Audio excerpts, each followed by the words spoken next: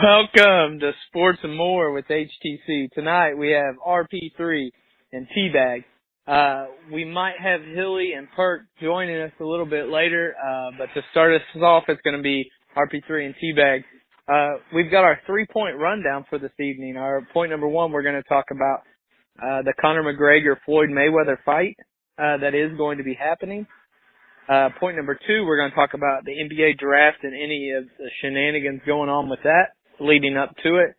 And point number three, we are going to talk about the NCAA banning one of their college football players from using their YouTube channel. So let's dive right into point number one, RP3, Conor McGregor, Floyd Mayweather. What's your thoughts? Thoughts on this Conor McGregor Floyd Mayweather fight here? Kind of deja vu here. But no, it seems like a money grab. You know, the last hurrah for boxing right now, and the conglomerate of boxing, and how they believe they're a fine art, vice the UFC, which is that rough and tumble type of bar fight mentality. Which has come a long way from the bar fight mentality back with Chuck Liddell and stuff. But it's been a fight brewing between the two sports for a long time, and they're trying to get it going. But I don't think this is the right way, because Conor's got to go into a whole new thing. And you're talking, the fight's supposed to be August 26th. Like, yeah, he might have been training for it, but we never really knew it was going to come. And now you're saying it's going to come in 2 months and a week. Right. Right. You're going to say he's going to be ready to fight a guy that's been doing this for over 2 decades and doing it at an elite level for over 2 decades. I mean, Floyd Mayweather can wake up tomorrow after not training for a month and walk into that ring and be better skilled at the art of boxing than Conor McGregor ever will be. Right. And that's, it's a win for Conor because of money.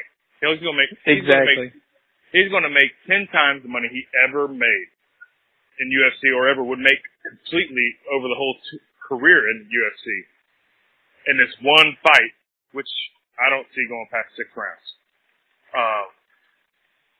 But that's just me. Floyd's getting his last little cash cow, because there's no good fighters to fight anymore, because he's afraid of any of the good ones that are up and coming, because of knocking that undefeated record that he's going to retire with, hopefully. Right. Or he hopes. And he doesn't want to lose that.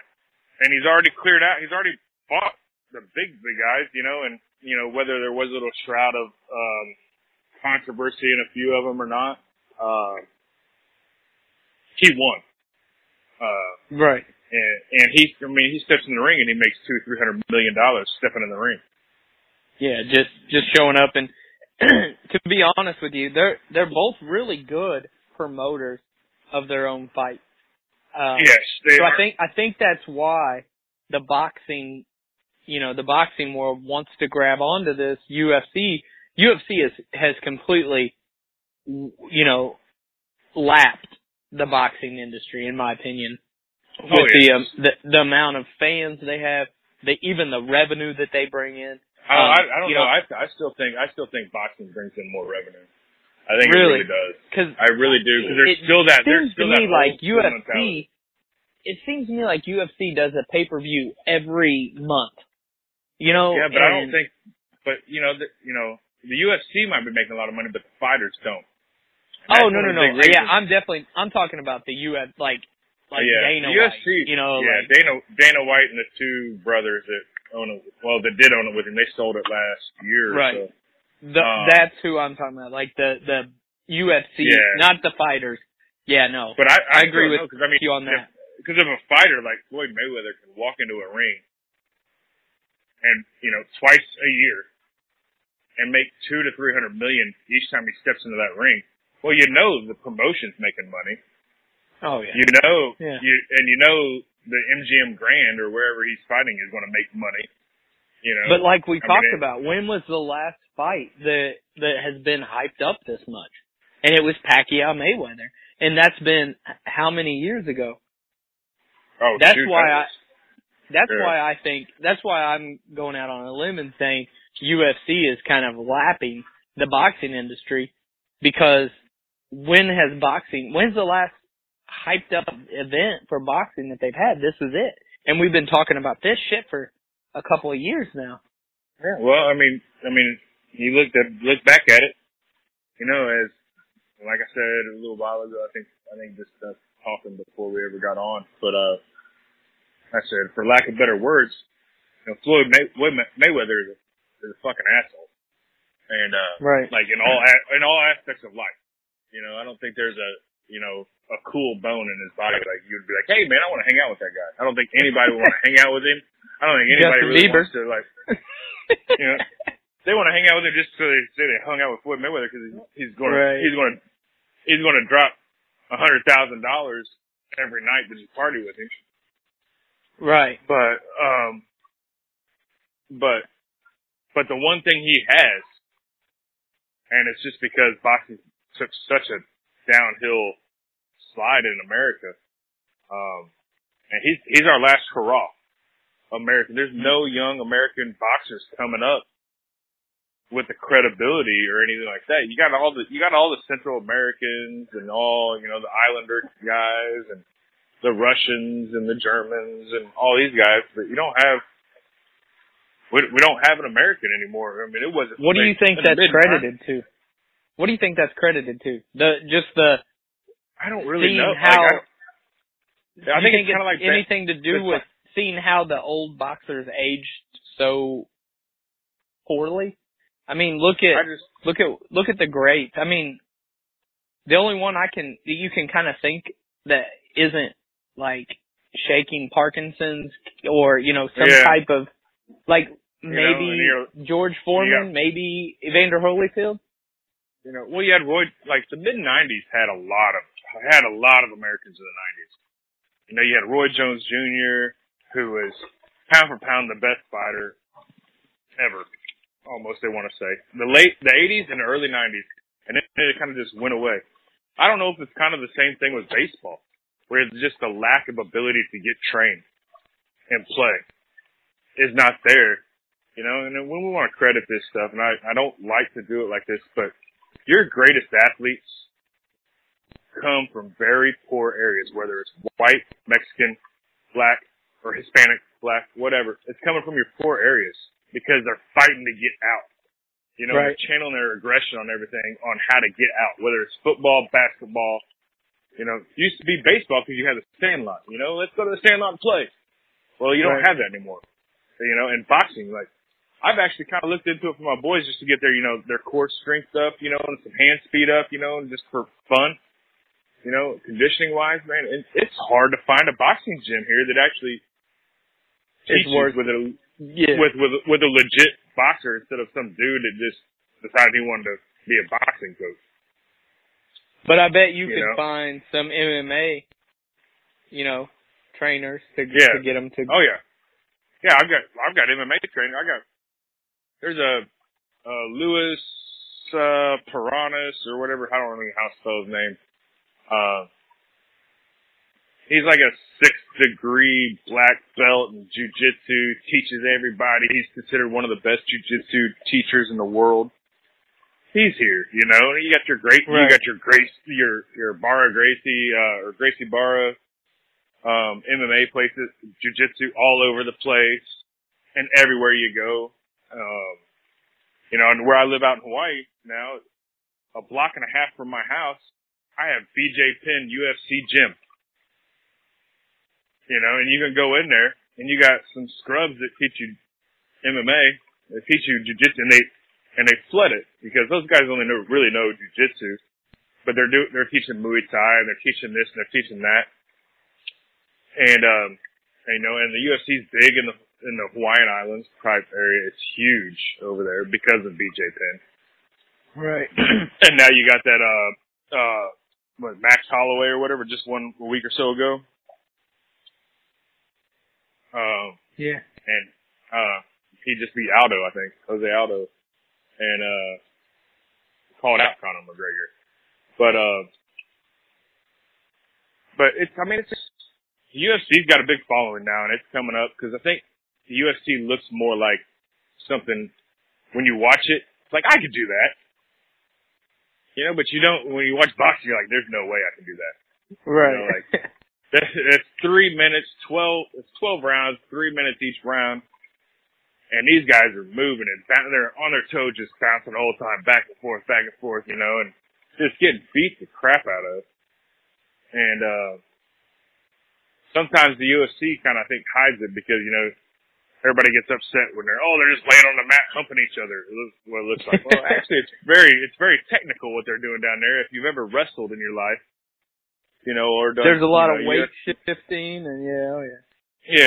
You know, it looks like they're laying there, but they're protecting their appendages, their arms and their legs and their, you know, head from getting destroyed. But in the amateur fan, you know, the day-to-day fair weather fan type atmosphere, it looks more like you could do it. Like, I'm in good shape, I could do that. You know? Mm-hmm. But, you know, you really know, like, you can't, you know. I mean, I go to the bars here and it seems like half the people in the bars are like, I do, I'm in MMA. And I'm like, you are? All right, cool. You know, like, whatever. But, and I have a little brother that he's big into jiu-jitsu. And, he got his purple belt, I want to say, handed to him by Royce Gracie. You know, and, that was a pretty big deal.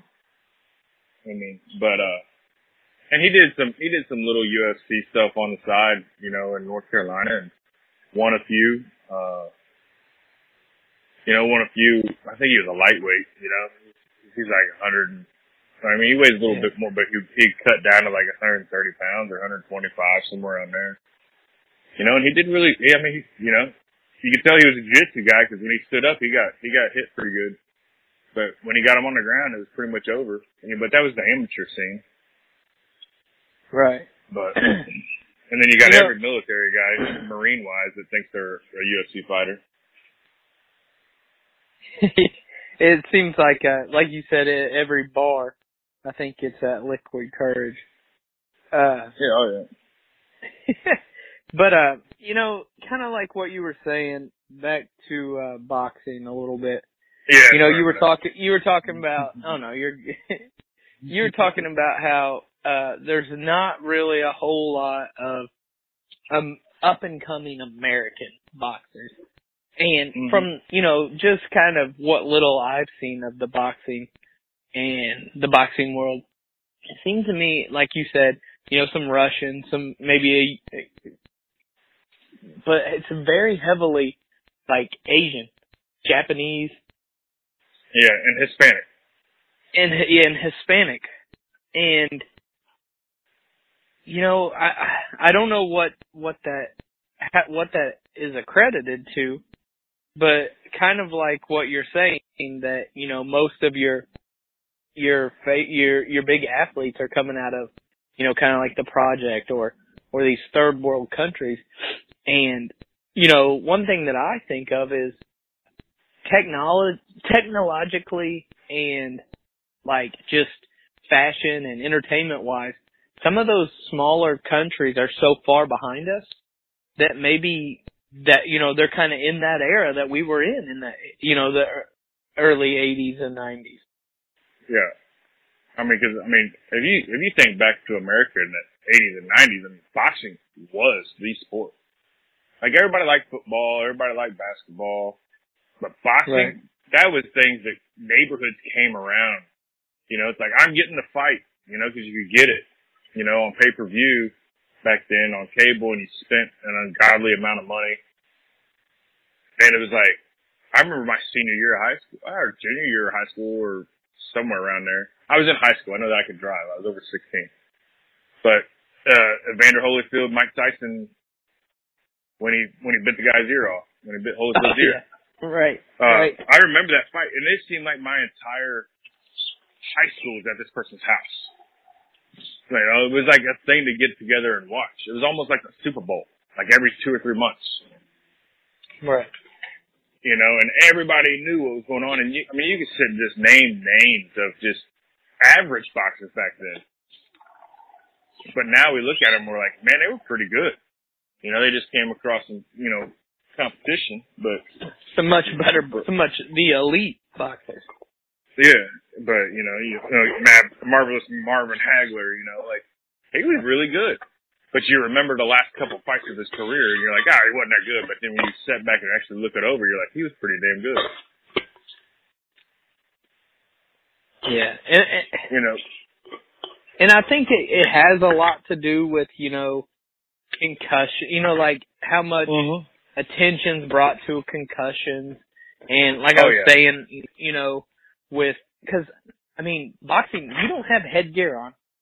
They do all the way up until pros. They wear headgear. Right. And they wear headgear. Like what we're used to watching. Yeah. But they do all the way up through their Golden Glove, all the way through Golden Glove. Until you turn pro, you have to wear a headgear, and it's just like a boxing glove, like fit around your head. Yeah. So just like your face is showing, it's like a little chin strap. So your knockout button right there on the chin. Still available, but it's not as big. But yeah, I do think that is Mama's looking at it going, no, you're not boxing. Right.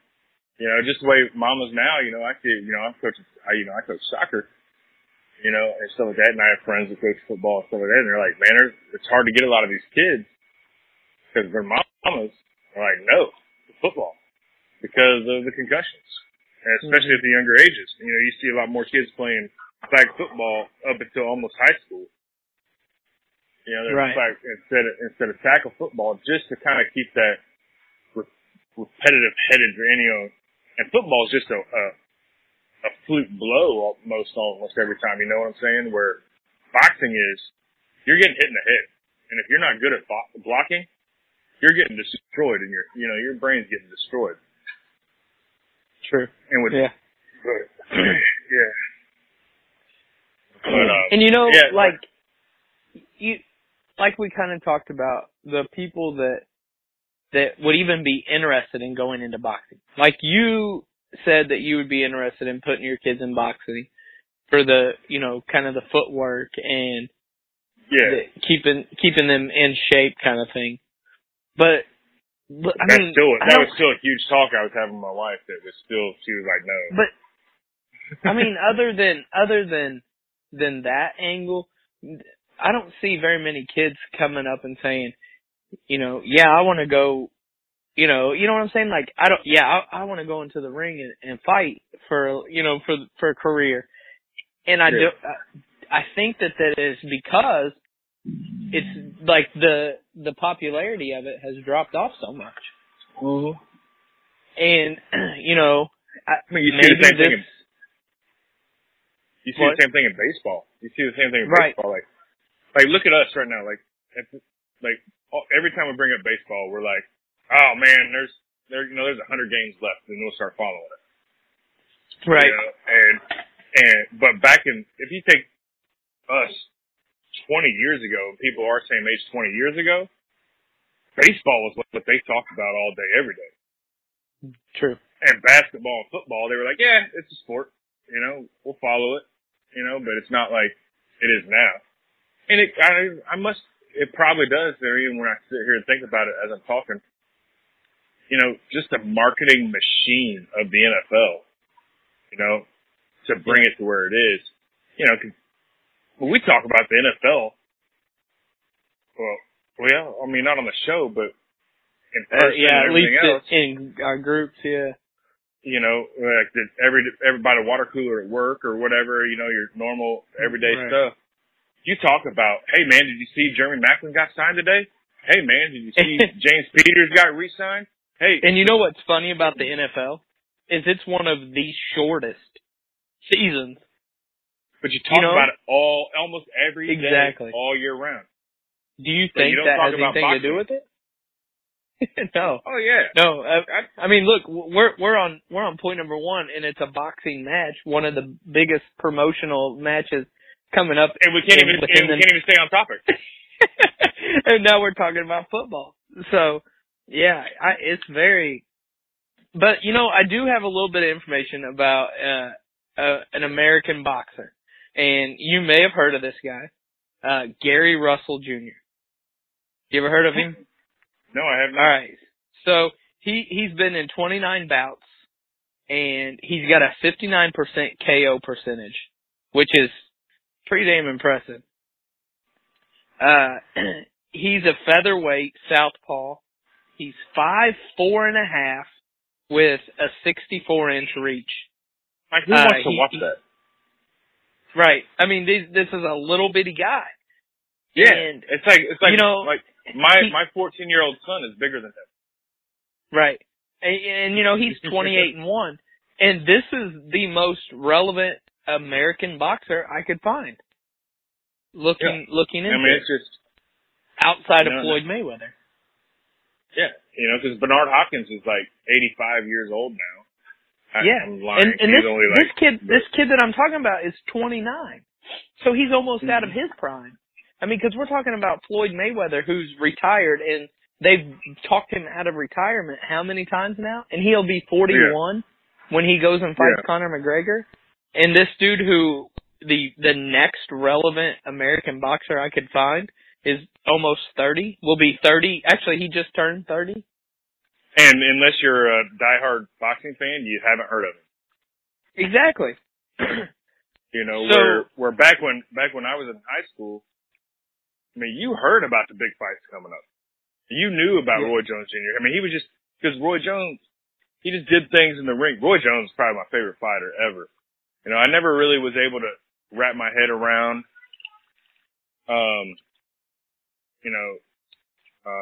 what is his name? Sugar Ray Leonard, and then, because they were a little too early in my life, and they were on the end of their career. Mike Tyson, I love some Mike Tyson, but I just can't get past the, hey boys,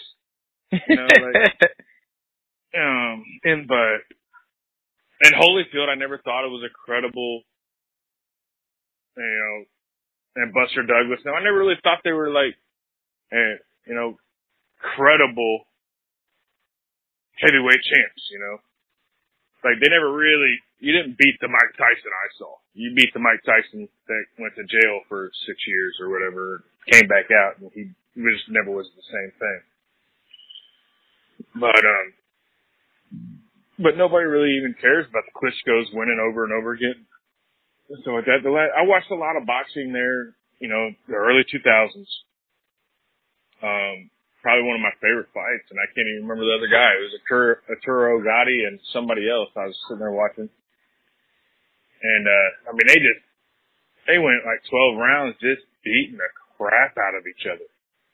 Like, basically standing there, arms down. They were so tired at the end, their arms were down, and they were just throwing haymakers at each other and hitting each other because they couldn't move. They were so tired and worn out. And that was an awesome fight. Yeah. But I don't watch anymore. And I even have HBO and Showtime, and I don't watch it. I'm like, yeah, whatever. I don't know the guy. Who cares?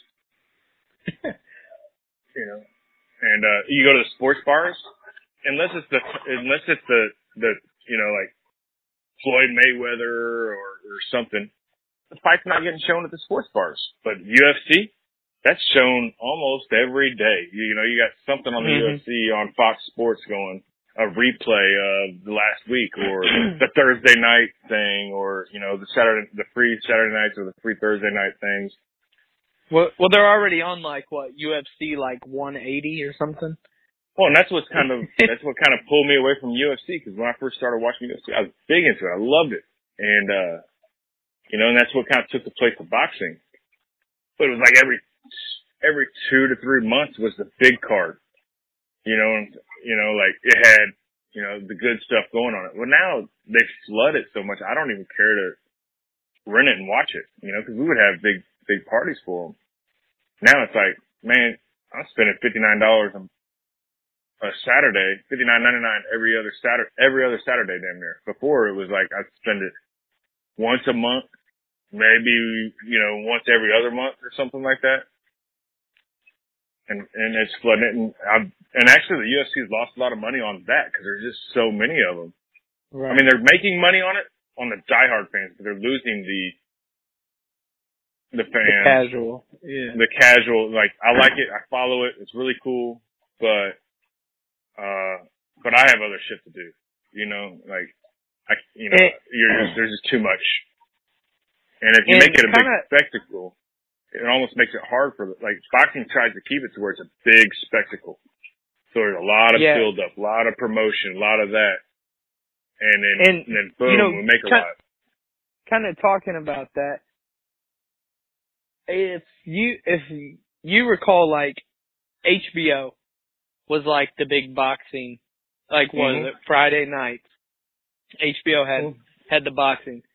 Now, what's the last HBO show that was put out that you were like, man, I got to get an HBO subscription because of that show? You know what I mean? HBO, to me, there's two shows. There's two shows I got a prescription. The only reason I got HBO are two shows. Game of Thrones and Ballers. See, and I don't watch it. I've never heard of either one of those. Alright, so I've Ballers, Game of Thrones. Ballers is, we're getting back on the NFL subject, but, Ballers is, The Rock is a retired, football player, because of injuries and stuff like that. Right. And he had nothing. He had nothing to do when he got out. And started this sports marketing thing because, this one guy wanted, hey man, with you, we can clean up this sports marketing thing, and basically be agents for these guys, and help them with their money. Because The Rock, I can't remember his name in the show. He's down and out. He had no money. He was broke and out of the NFL. And he was a star. And so his whole thing is in the show is he wants to help these guys out, and so they don't come out of the NFL the way he did, because there's so many people going and trying to, the agents aren't really that great for them, and the people coming around going, hey man, if you invest $100,000 with me, it's going to be $2 million in a year, and then they just lose $100,000. And I mean, that's a big case too, and that's a big thing that really happens in the NFL, because I know Mark Brunell, everybody knows who Mark Brunell is if you're an NFL fan. Right. I'm sure that dude retired broke because of some money things he got into, which sounded really good. Ended up broke because of them. But, and that's what the show's about, and it has a lot of other, and it has a lot of, real stars in the NFL that come on it all the time. Like, Victor Cruz is on it. Terrell Suggs is on it every now and then. It's got a bunch of them come on, and it kind of surrounds the life of 4 or 5 NFL players that are fake, and then, like one that's kind of in it and out of it, he's kind of wanting to retire, but they kind of still want him, but he's not going to be able to play his position, this and that. He's like, I'm not doing that, and all that other stuff. It's kind of got that guy in it, It's a good show. It's a half-hour show, and I hate to promote HBO. They make enough money, but okay, and everybody's heard of Game of Thrones. I don't. I'm not. Like I said, I don't follow that show, but so you've got a subscription to HBO for 2 shows.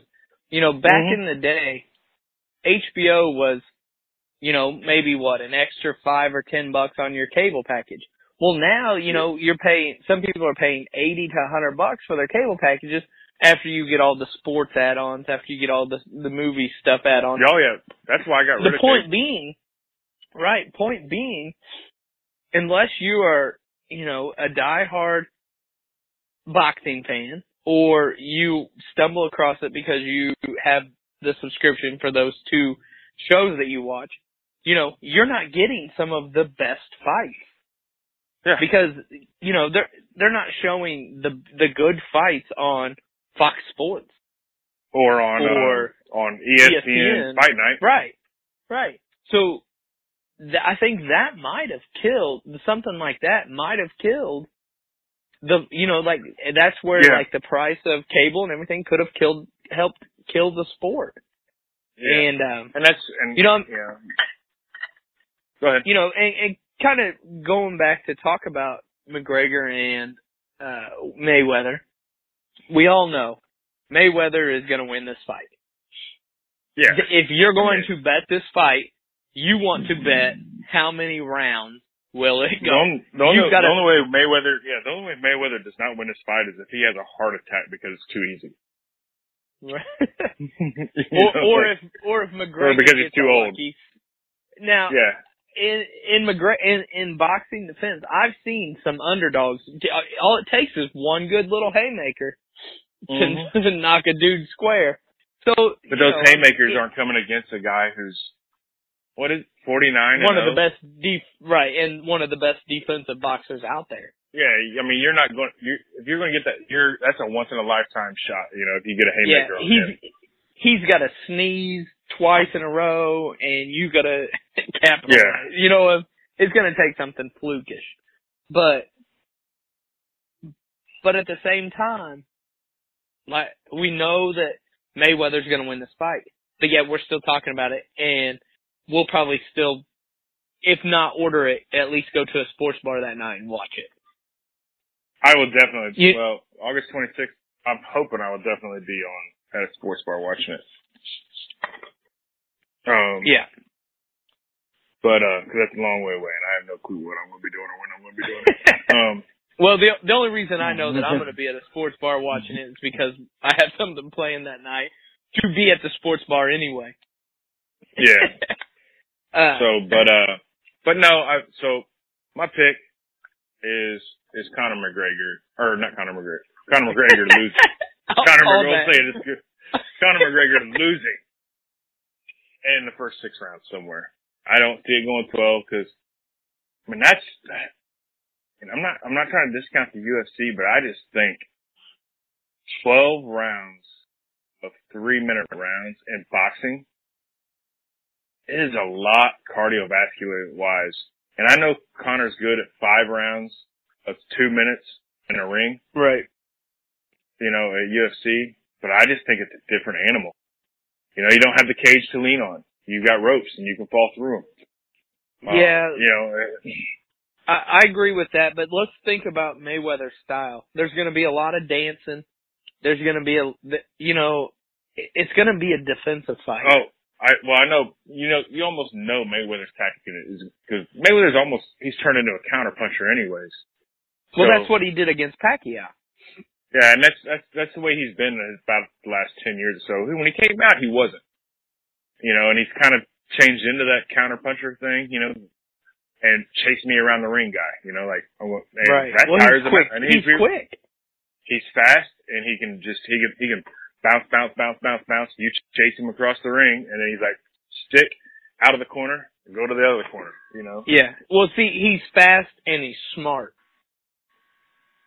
And, like you said, the past 10 years, that's been his style, and it's worked. Yeah. So that's what kind of fight we're going to see. And Pacquiao is a 10 times better boxer than Conor McGregor ever thought can ever even try to accomplish. Just because, the years of dedication and training that Pacquiao put in. Conor McGregor's already in his, late 20s. He'll never get to that, and Pacquiao had a hard time. So, yeah. I mean, even though he was basically one arm, they say, but.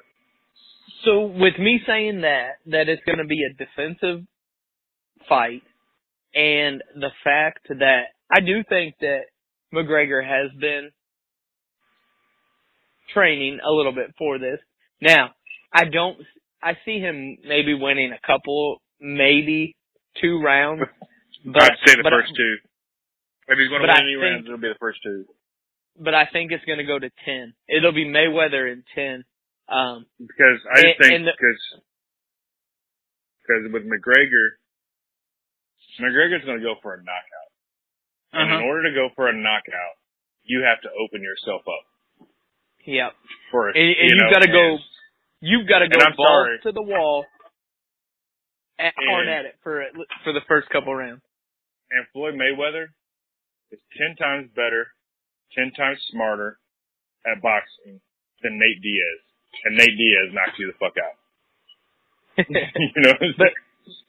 But I think Mayweather's gonna come out and he's like, let this dude, you know, feel himself for a couple Mayweather's rounds. going to do the Rocky. Mayweather's going to do the Rocky. Come out there. Yeah. Let you expend your energy. You know, you think you know what 12 rounds is like. You know, and I'm going to let your head get hyped. Oh, I'm landing some punches. I'm getting the best of it. This is going to be easy. Right. And then and then flip the script on it. And so that's why I'm saying Mayweather in 10. Is because of that tactic. Yeah. Now, is yours probably more realistic? Maybe. You know, I think yours is probably more realistic, but I just have in my mind, I just don't think you can go. I don't think you can go that long. Without opening himself up to a fall. And then once he gets dropped a couple times, because he's gonna open himself up, because he's gonna start getting a big head, because Conor's got a big head. Right. He's gonna get a big head, and he's gonna open himself up, and he's gonna get hit. He's gonna get hit hard, and then that confidence is gonna go way down. And another thing I predict is there's going to be a couple times where McGregor's going to get his ass saved by the bell for that reason that you're talking about right there. Yep. And Mayweather's just going to get into a combination pattern where he's just lighting him up right at the bell. Mm-hmm. And I think even though we know what the outcome's going to be, like, I'm getting excited just talking about it. About what I think's going to happen. And that's what this sport's missing. And maybe this fight will put a spark like what we're talking about right now into some of these young kids that'll want to get involved back into the sport. Yeah. And I think it's going the right, like, I do think if boxing wants to stay relevant, it's got to do more of these. Dana White's been the big, blocker in this, because Dana White's such a, you know, I don't remember the guy that holds little puppets, you know, and does all that shit, you know what I'm talking about with the strings, the puppeteer.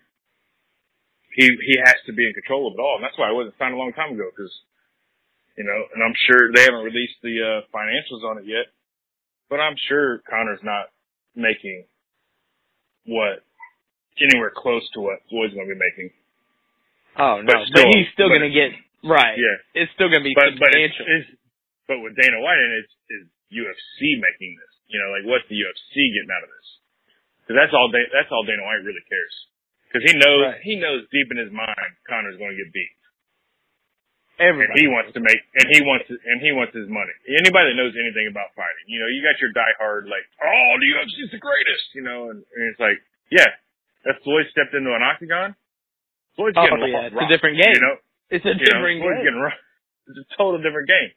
And and they'll say that, but then they're like, oh, but Conor can do this. I'm like, dude, it's a total different game. You know, Conor's stepping in that boxing ring. Well, that's like saying LeBron could go out onto, you know, like a lacrosse field and be relevant when he doesn't. He's big and athletic, but he may not know anything about the skills and the mindset of playing lacrosse. Or LeBron stepping out on a football field as a tight end. Now, you know? I steered away from going that route because I think he would do all right on a football field. I think he would too, but I think it'll take him a season before he starts really learning the routes, you know, because it's a total different game. You know, footwork's and that's different. why I went with lacrosse, because you're you know, it's completely different skill sets.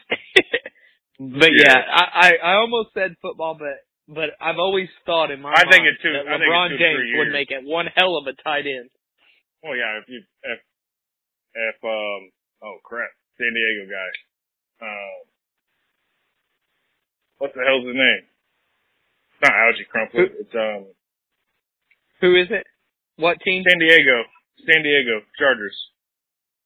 The tight end. Antonio Gates. Antonio Gates. Yeah, Gates. You know, if Antonio Gates can do it, and right. Jimmy, whatever the guy that was on the Saints now in Seattle, and Jimmy, Graham. Yeah, Jimmy Graham. Damn, my name. I haven't been following football, but if they could do it, you know, and they weren't even good basketball players, right? You know, but if they can do it and they jump in and all of a sudden be there. Yeah. Well, you know, since we brought up LeBron and basketball, let's go ahead and move on to point number 2 and talk about the NBA draft. And one thing that's been burning a hole in my pocket today is the Foot Locker commercial. Please tell me you watched it. I watched that and I didn't know what to say. I was like, I thought it was like, great. Is Lonzo? Is this a LeVar thing? Is this a LeVar thing? Telling Lonzo to say this stuff? Because I'm still firm on my. I'm still firm on my belief that Lonzo is afraid to talk negative about his dad. Not anymore. But I don't know if LeVar scripted that for him. I don't know, but whoever did it is genius. Man. It's the greatest thing I've seen today. I was sitting there, I was watching the other guys, you know, say their little thing like, I remember going fishing with my dad. You know, I remember fishing with my dad, and then Lonzo, I wish my dad wouldn't talk shit to Colin Cowherd, you know. Yeah. I'm like, whoa, where'd this come from? Whoa. You The know? funniest thing is Dad tell him 29 other teams not to draft me. Right. Oh man, I love that commercial. I have yet to see it on TV. But the fact that it's out there, I love it. If anybody listens to this show, it'll be on the Facebook page and Instagram page for Sports and More with HTC after the show. I'm pretty sure I already tweeted it out. If I didn't, I know it's not on the Facebook page yet. Okay. We'll put it up there. It'll be on there so you guys can see it, since I have not seen it on live TV yet, but it is a commercial that Foot Locker has filmed. Oh, it's great. It's great. But yeah, the seriousness of all the other guys, and then it goes to Lonzo, and he's like, your dad belittling your high school coach. It's great. And then the last one, whoever did the editing or planning out of that commercial, to have the kid do the one at the end, I don't even know who that is at the end. But I don't remember either. He's like, in fishing. I remember a lot of fishing. That was great. It was a highlight. They're all talking about family time. Great things. Doing things outside of basketball. And, I remember my dad taking me to all my practices and all this, and then Lonzo's just shredding his dad. It's great. I almost, want to see LeVar Ball when that commercial's played for the first time in front of them. First time you see it. Because I see his reaction. Because his reaction is just and laughs. That'll give me a different take on LeVar Ball. Right. But I think he's just I just think he's an overbearing, controlling father. I mean, it's nice. He spent a lot of time with his kids, and I'm sure his kids really respect him and really love him. You know, and there's nothing wrong about it. I just think he's very overbearing. Yeah. Now, I don't know the home life, so I can't say that's the actual way. I have to say it's my thought process on it, but. Yeah, and you know, I mean, there's so much behind the scenes shit that goes on that nobody will ever know. It's almost like the Kardashians. Yeah. But one thing that we do know is that Los Angeles, who is the only team he's marketing to go to, is actually working out or worked out two other guys today. And they're actually talking. They didn't They were actually talking. They didn't like. Yeah, they were actually in the article I was reading and some of the other stuff I've listened to. They were actually talking about how they really didn't like what Lonzo had to offer for the number 2 pick. And I think that's Magic Johnson being a genius, because why would you want to go out and just drool all over this kid? Well, because then Boston's just going to go, well, fuck that, I'm taking him. Exactly. Not only that, everyone else would have so much more I'm going to trade up for Boston to get. Yeah, because why wouldn't Boston get rid of that number 1 pick? Right. For the kid from Utah. Gordon Hayward. Yeah, Gordon Hayward or Jimmy Butler or something, you know what I'm saying? Right. Like the NBA draft is just not appealing to me for one thing only, and that's just like all these guys are great talents, great NBA talents. But it comes back to what we were talking about the other day. I don't think they're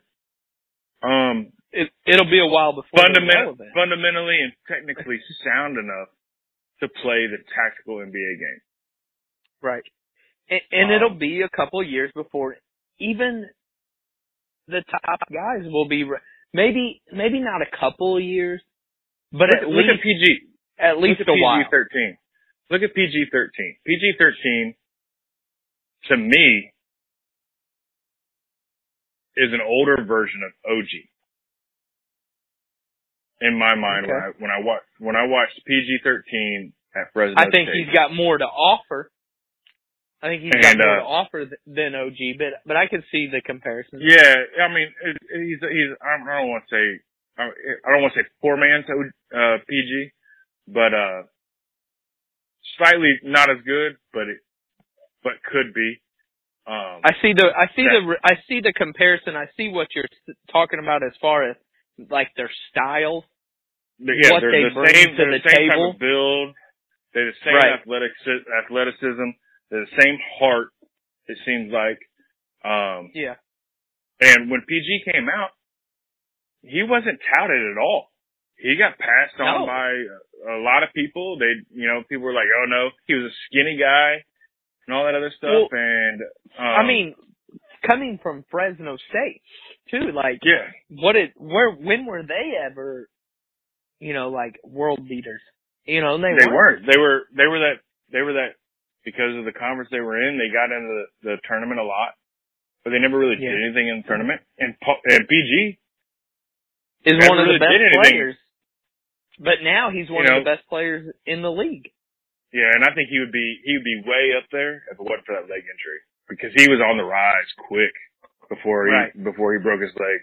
Because he was up there in the talks of, all right, you got LeBron, Durant, and Carmelo, and then it's these group of 5 to 10 guys, and that's where PG-13 was. But he was still young and still learning. Right.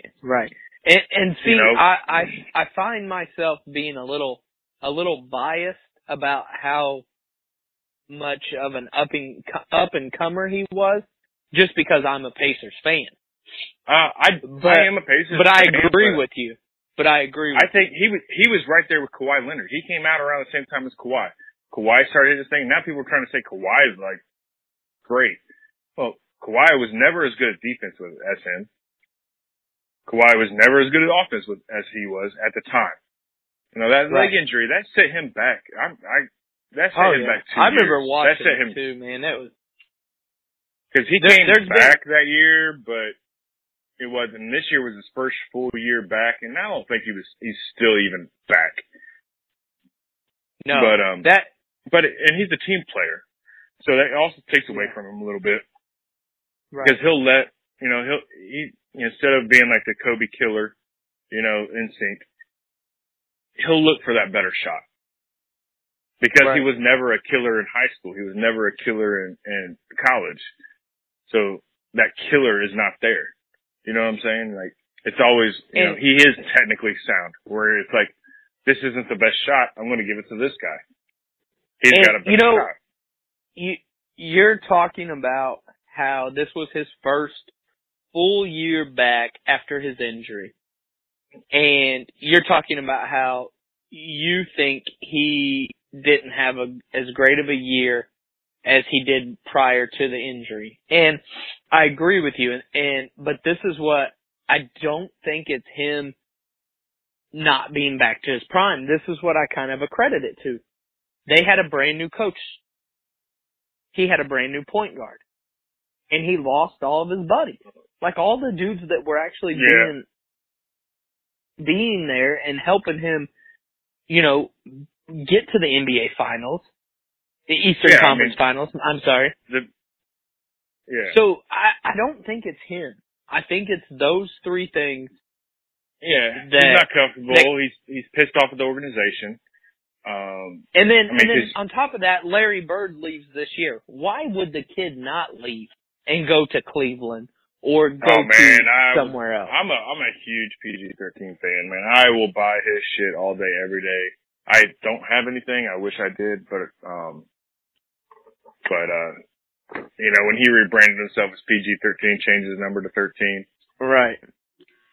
You know, I was like, man, that's an awesome marketing thing. And then he broke his leg as soon as he did it. And it's like, oh man, cause he was there. No, he broke his leg before. Well, he had already had it in the works. He had already had it in the works.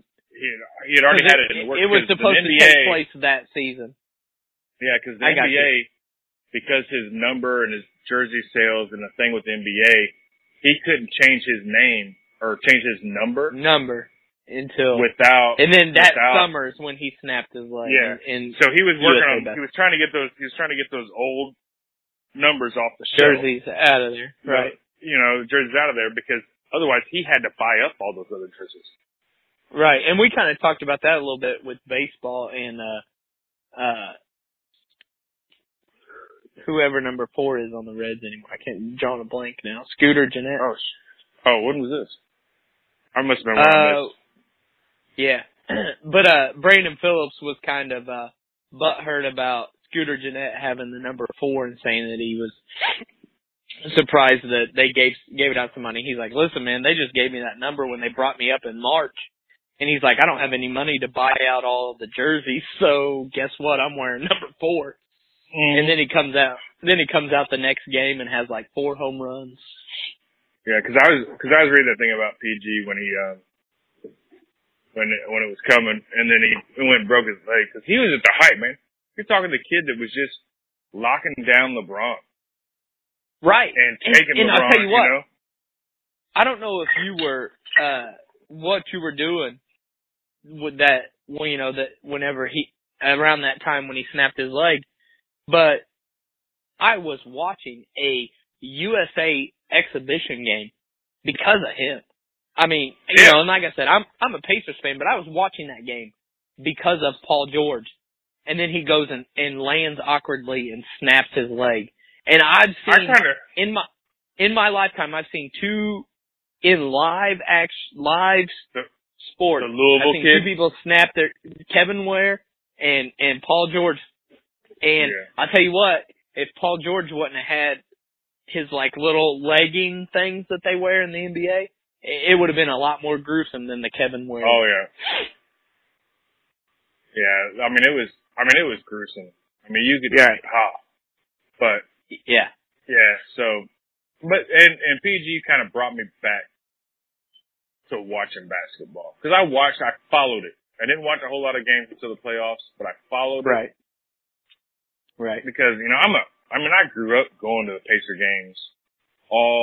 My best friend's dad owned some construction company, and he had season tickets for the company, which me and my buddy, and you know, we always got the tickets. We were always like, well, did anybody get those tickets? We watched Jordan when he came back from retirement in Market Square Arena, you know, wearing number 45.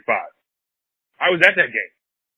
Right. You know, and stuff like awesome. that. Like and I grew up watching, you know, Chuck Person and Reggie Miller, Detlef Schrempf, and, you know, the Flying Dutchman, Rick Smits, you know, and the D-Squared, you know, Dale Davis and Antonio Davis, and, you know, and I loved watching that stuff. And then it was just like, Right. oh, well, Pacers suck. Indiana basketball sucks. I just keep watching basketball.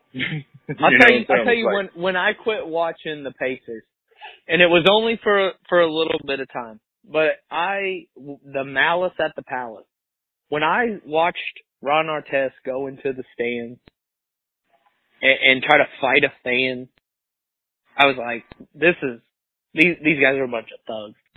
And it wasn't worth watching to me at that point. So I actually watched that game. I was stuck in the field for a week.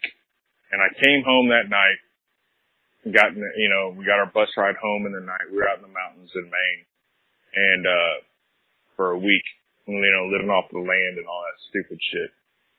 And, we got back and they're like, watch your alcohol intake and this stuff and that stuff. I'm like, all right, yeah, what, gotcha, And, 10-4. So, gotcha. So I went and bought a 12-pack, went to my room. I was like, Pacer game's on. They're playing Detroit. And I watched that game. And I'm still to this day, and a lot of people disagree with me, and I'm still to this day, because the amount of shit Ron Artest got for those years before, all the years before and all his technical fouls and the antics that he did, I always kind of liked Ron Artest. And, yeah, I agree with you. I agree with you. And I don't disagree with what he did. Because, this is where I disagree with him. I disagree with the way he was sprawled out on the scorer's bench being a jerk. Well, he was being a jerk, but he was trying to over-exaggerate the fact that, hey, I'm not doing anything, don't give me a technical foul. Because if he would have stood there, he would have got a technical foul. Right. I get that, but if he wouldn't have laid on the scorer's table, he wouldn't have got a beer thrown on him.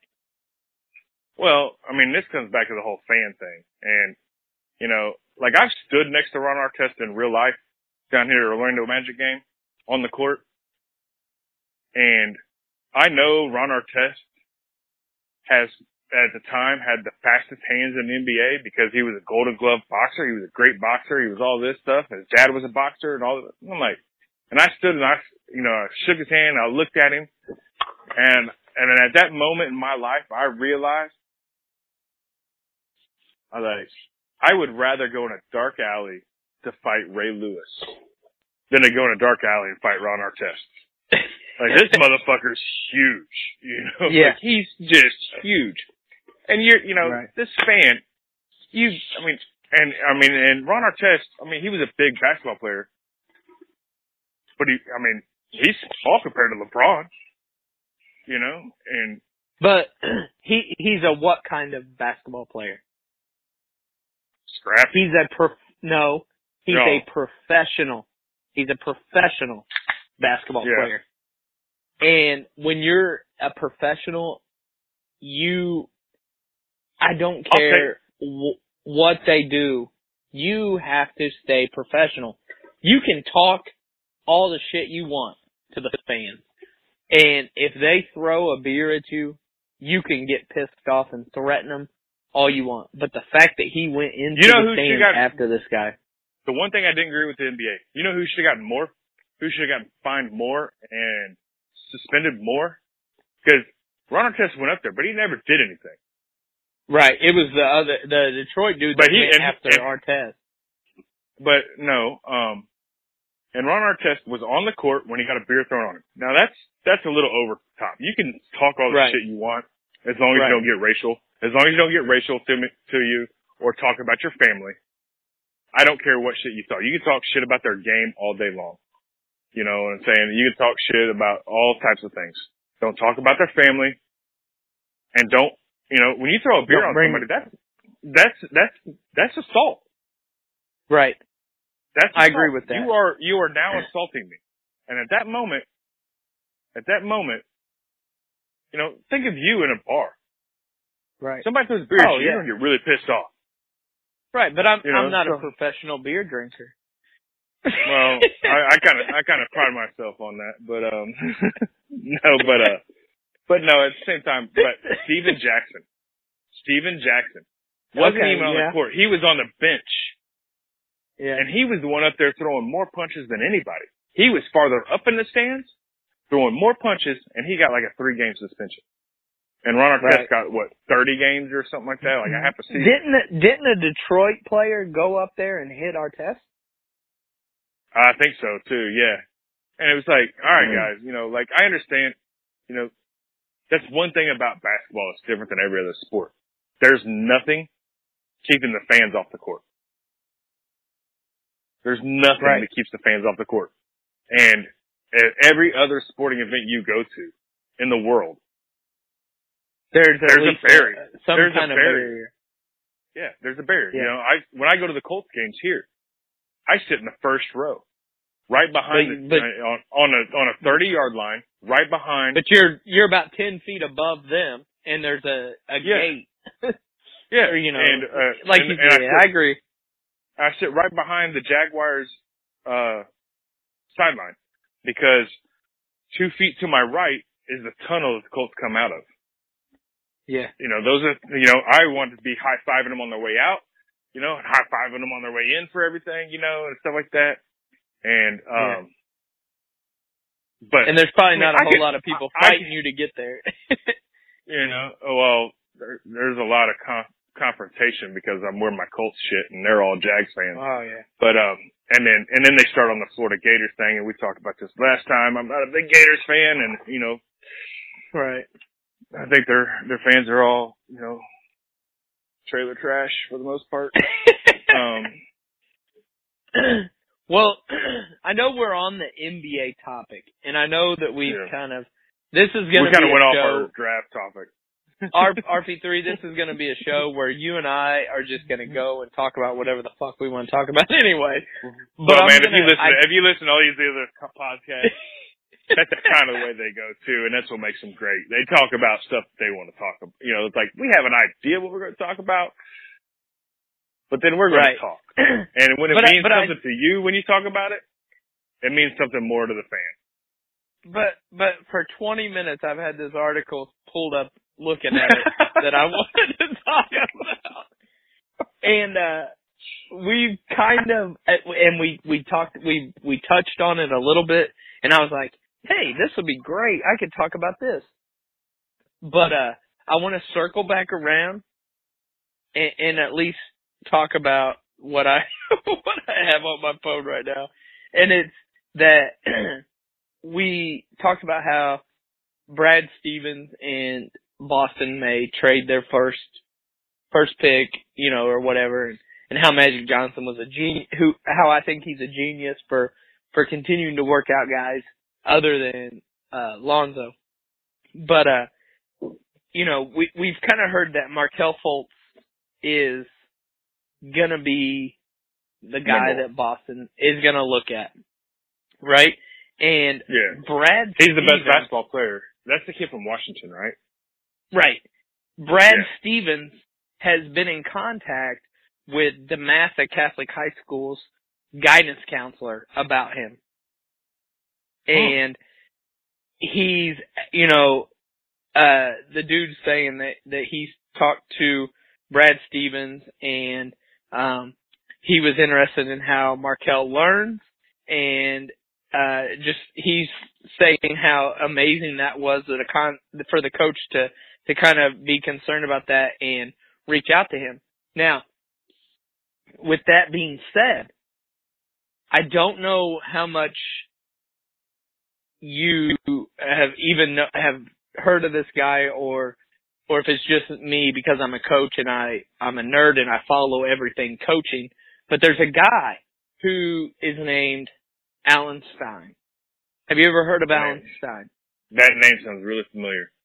Okay. He is part of it's called Pure Sweat Basketball. And he has a podcast out there. And it's him and Drew Hanlon, who do this Pure Sweat thing. Drew Hanlon trains NBA basketball players. You name a guy, he's trained him. Or at least worked with him. Right. Worked with him. But Alan Stein was a trainer at DeMatha. And about 2 months Now, ago. is DeMassa one of those prep schools that are like specialize in basketball players?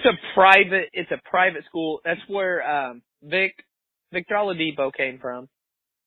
Also Maryland. It's the Maryland area, right? Yeah. Okay. Yeah. And it's not a prep school. It's not a prep school, but it's a private school. It's a private Catholic school, and they're heavily focused on basketball. But Alan Stein, 2 months ago, on one of his podcasts, said, I can't disclose who has reached out to me, and this is a guy who was a strength and conditioning coach. He said, you might be getting a caller in a minute. Yeah, I saw that. He said that NBA coaches have been reaching out to him, asking about Markelle Fultz, what kind of athlete he was, what kind of student he was, and all this. So I don't know if what he was saying was Brad Stevens and bitches and hoes. Hang on, Perk. I'm in the middle of a sentence. So I don't know if this is Alan Stein saying, maybe it was Brad Stevens reaching out to him, but the fact that so many people are after this dude and contacting just anybody is just phenomenal to me. And I think that's a smart move for Brad Stevens. If nothing else, he's finding out what kind of, cause you don't want to call Washington and talk to them about it because they've only had him for a year. You want to talk to like his we've high talked school. about the one and done. Yeah, we've talked about the one and dones already. They're not even really there. So. Right. So we don't have anything to go off of. So let's go and talk to his high school who has had him for 4 years, and they'll really be able to tell you what kind of athlete he was. I think that just goes back to show how smart Brad Stevens is. How smart and how great of a coach Brad Stevens can be. Because he actually cares about us. By doing that, you're showing that you care about your team and the team chemistry, not just athletic ability and throw it together. And by doing that, Brad Stevens, you can already tell he was a great coach because he was great at Butler with team basketball. And stuff like that. And you can get your couple athletes on there, but you want the right couple athletes. Exactly. Where in the NBA, look what he did when he lost. Like, everybody thought, Isaiah Thomas is done. So the Celtics are done. And they came out and then they better. come back and win the next game. And they come out and played better. And they played better in the next game too. They played better without Isaiah Thomas than they did with Isaiah Thomas. So it just shows me that Brad Stevens is a great coach. And he's looking at making the team better chemistry-wise. Because chemistry is great. Chemistry, you can throw, look at the All-Star games. It's always a hodgepodge of who's going to do anything. In any All-Star game, where it's basketball, baseball, or football, you never see the best ball being played because they don't know how to play together because they're all All-Stars and they're all, they're just not good chemistry guys with each other. Let me ask you this real quick. I'm going to jump in. I just heard that tail end of that, but that's a good, interesting point. So, with Stevens being able to adjust with Thomas being out, most people, and I think you guys agree, they were actually a better team without him. So, with they were a better team without. Go ahead. His stock so high right now, do you move him? Do you try to get a Paul George? Does the Pacers bite on that and take him over Paul George because they know they're going to lose him anyway? That's one scenario. I know we've talked about Cleveland, but at the same time, they played better ball without him, honestly. He's a great player, don't get me wrong. And on some team, he's going to but does he not fit with that team? I think he's a poor man's Russell Westbrook. Right. But he's a hell of a player. In my mind. But here's my point, Perk. Here's my point, Perk.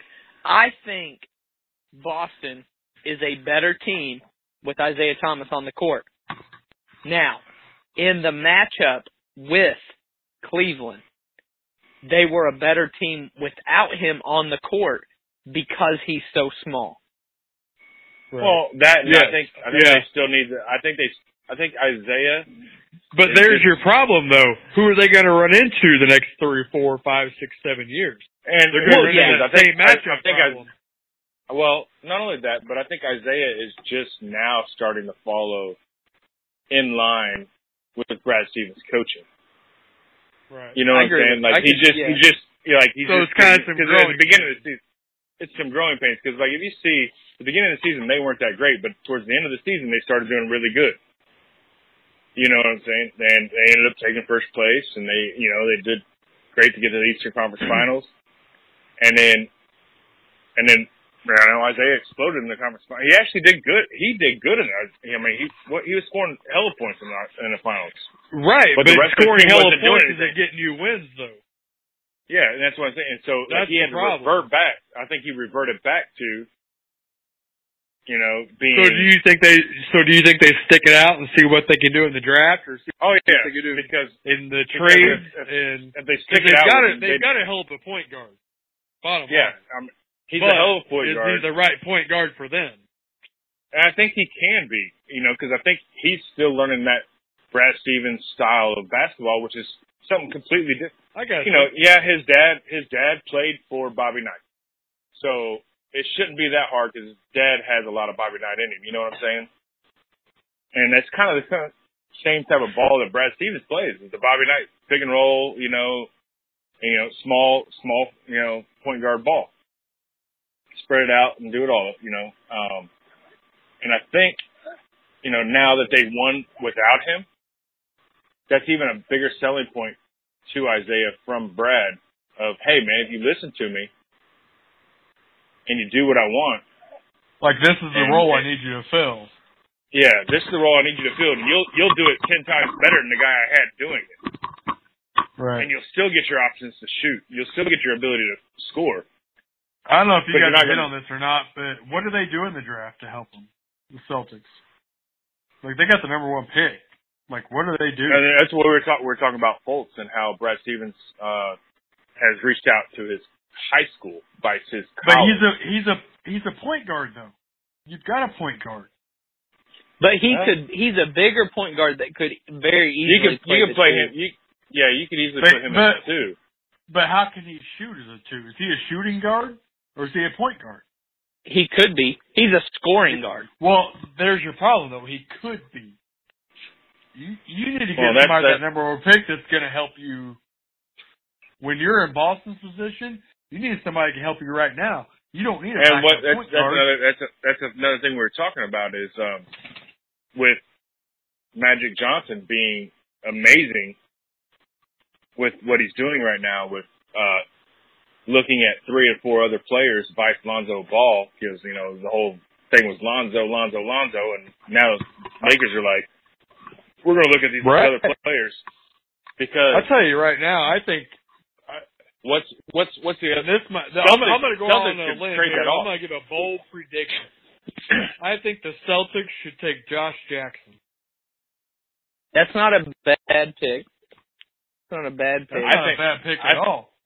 I think if the Celtics want, help them right now. That's what's going to help them right now. Is that? I think helping them right now is not a draft. I don't think you could take helping them right now. Ball or Fultz right now because you have a point guard, and I don't think either of those guys are going to play point guard. Well, okay, so my bold with prediction the Boston Celtics is the Celtics trade, because if they actually want to make themselves better, they've got to go get somebody who's already NBA ready. So is that going to be PG or what's the? I don't think PG. you trade away. I don't think you trade away the first round pick for Paul George because that he could leave. You got a second first round pick. They've got another first round pick. Well, they would have to be something guaranteed in that for them to get PG because they're not going to just trade that and get it. Well, you're going it's going to be some kind of deal, maybe a trade where you. I could see them. Or I could see them trading RP3. I could see them Jimmy trading Butler. that second pick, what you're talking about, plus a couple of assets, like maybe some guys deep at the end of the bench that have some upside, like a Tyler Zeller. and moving some of those, those younger assets and that other first round pick that you're talking about for somebody like Paul George. Danny Ainge is all about the youth, but he also has to realize right now he's on the verge of getting to the conference finals, and he's not that far off. And in order to do that, you need a PG-13, Jimmy Butler, the dude from Utah, I can't remember his name again. Gordon Hayward. Yeah, Gordon Hayward. You need one of those guys. There's a couple others coming out there. And then you also have the Golden State, man. Golden State's got to re-sign Kevin Durant. Golden State's got to re-sign Steph Curry. Klay Thompson has one more year left on his contract, so they got to figure out something with him too. And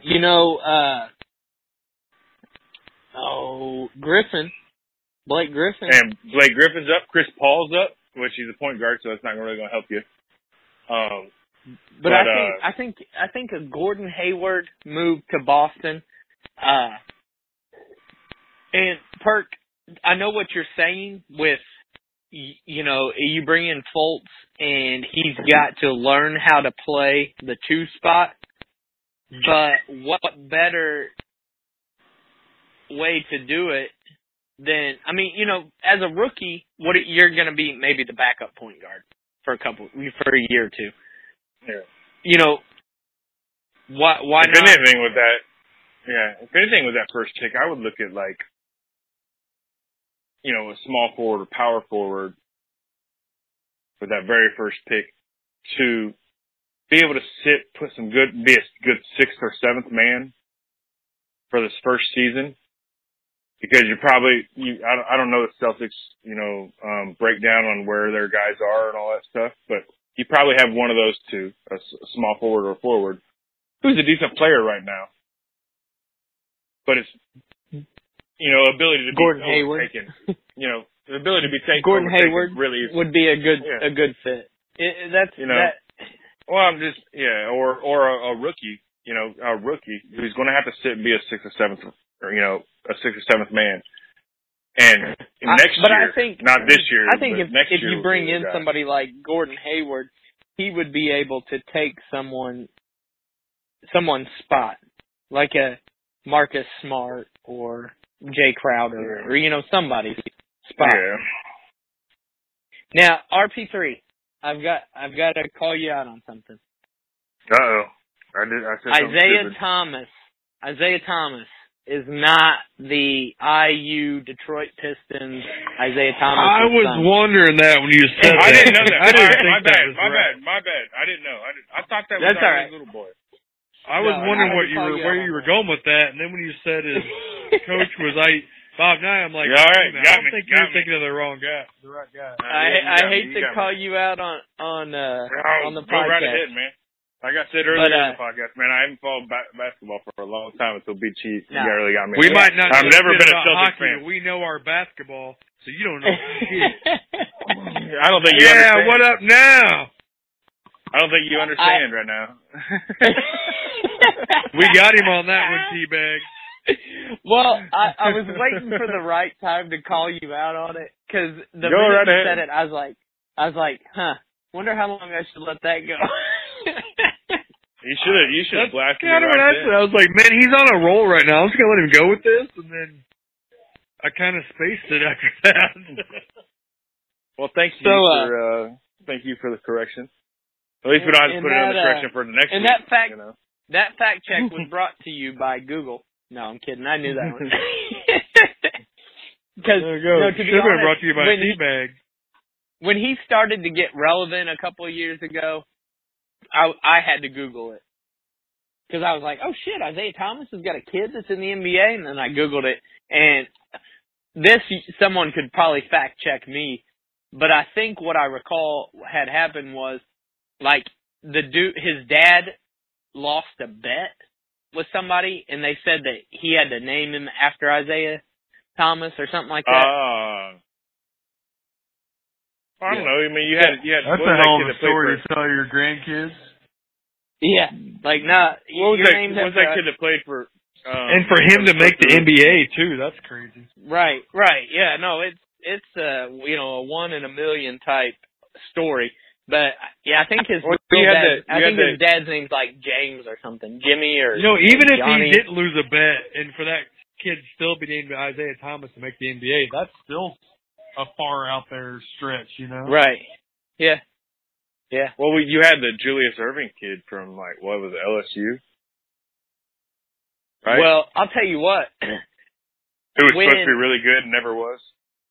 A couple of years ago, when I heard Vince Carter was still in the NBA, I was like, oh, shit.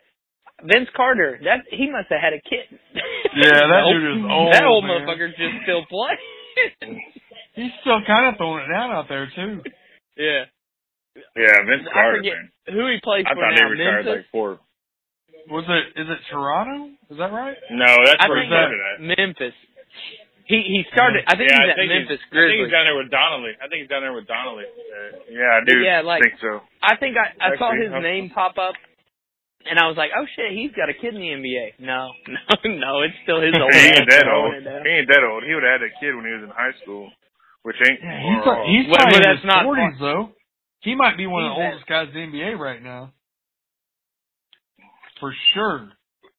If not, it seems like he's been in the NBA for 40 years. Well, he was a high school kid, remember? Right. But I'm just saying, whenever like I said, when I first saw his name pop up in a headline or something. But yeah, he's with the Memphis Grizzlies. Perk, I know that he was drafted in 1998. Yeah, he's 40. Yeah, he was born in 1977. Yeah.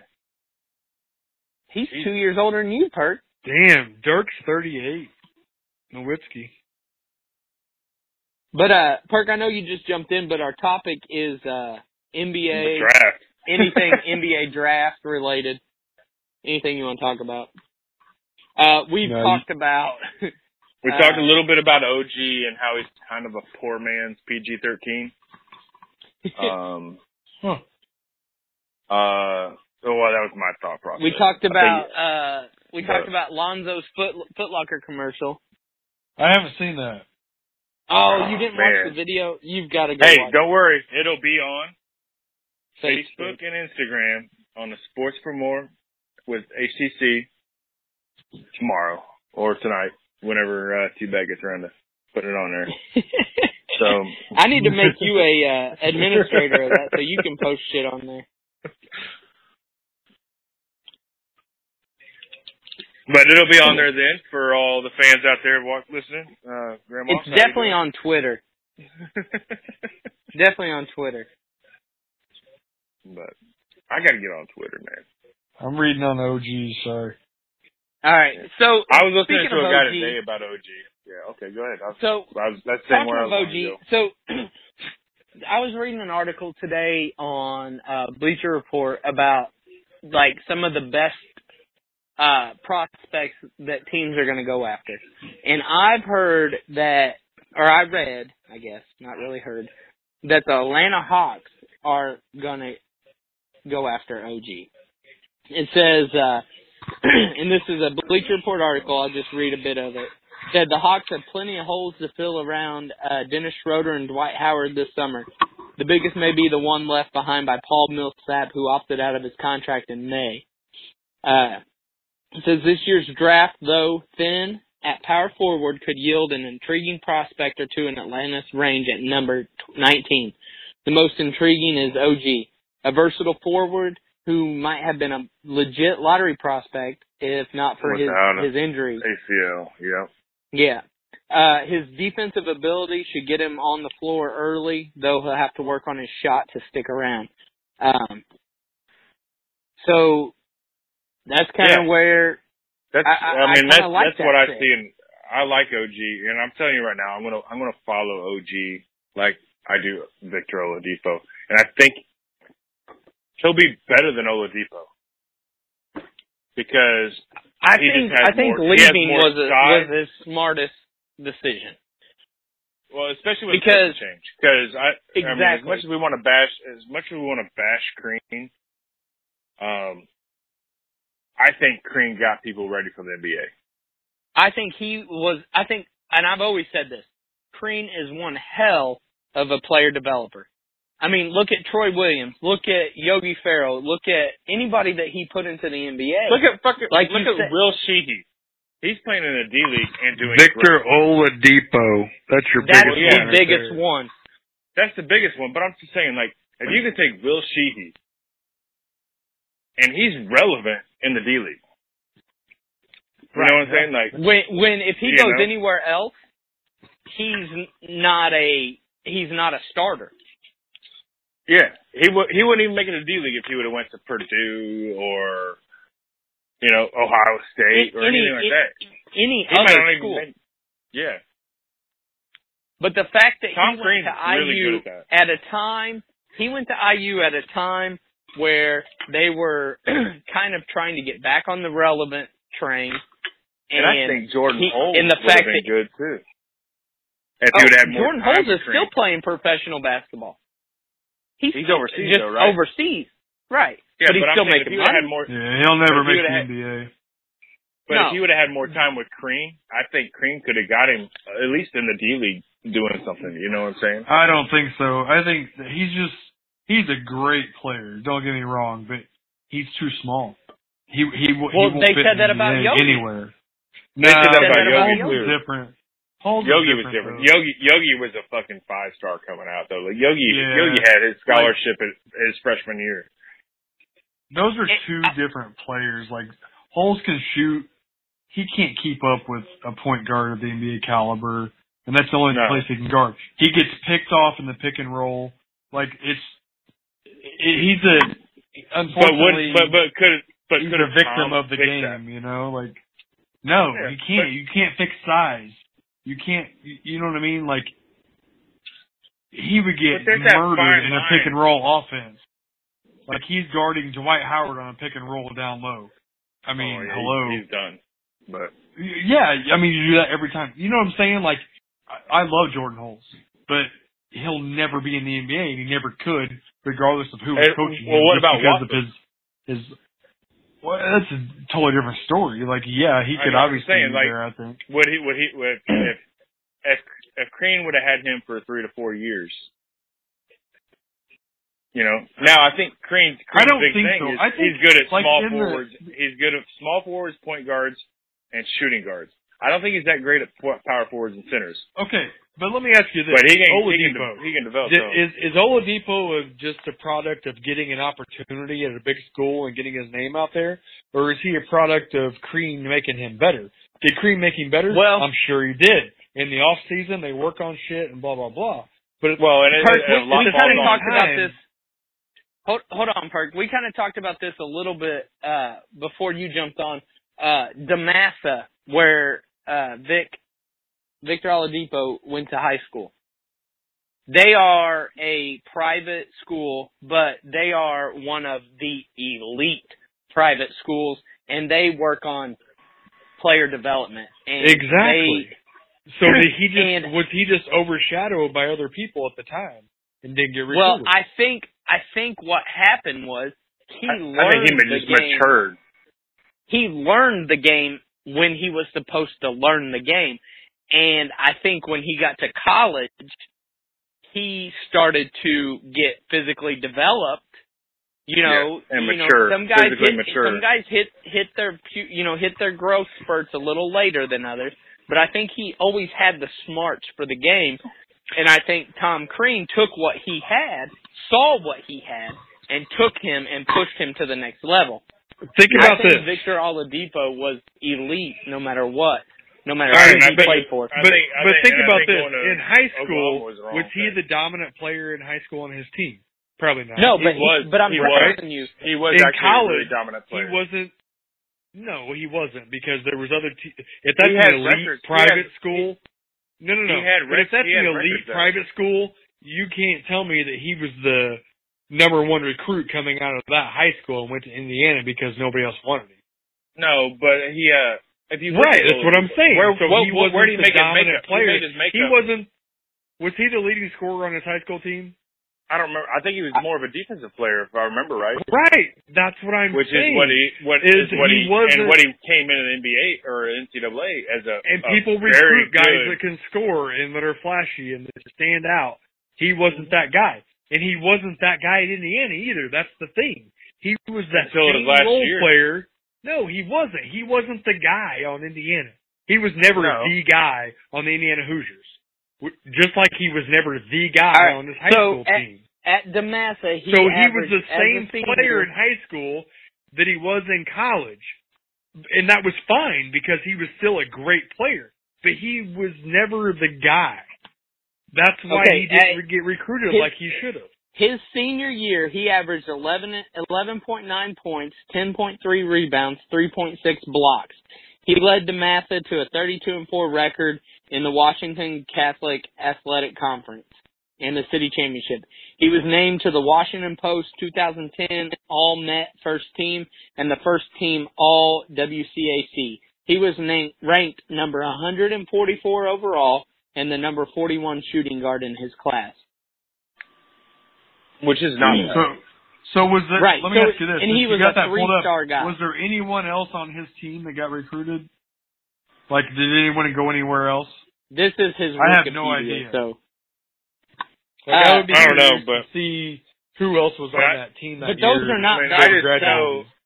I just know, like with Tom, like he saw the defensive ability, and then he saw the athleticism. Because Tom Crean was big on athleticism, and I'm going to teach you some fundamentals. You know, and how to do the little things right. And that's what Tom was good at. I mean, shit, he did it with one of the best players ever in the NBA in Wade. He did it with Dwayne Wade. I'm going to give Tom Crean credit, but at the same time, you can also say he's a hell of a recruiter.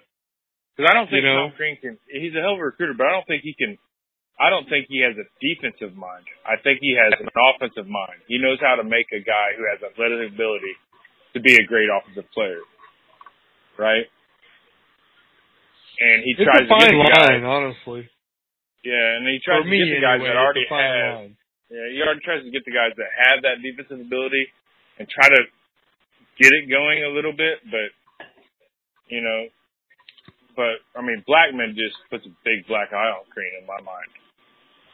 So you've got to basically be an average player if you want to go to a Tom Crean team, because if you're not, you're going to go there, you're going to the NBA. But if you want to actually go to the NBA and you're like, I'm on the iffy side, I don't know if I'm going to make it, then a Tom Crean guy is the guy you want to go play for. That's what you're saying. Yeah, I'm looking at it as he's a great recruiter because he knows these kids are good.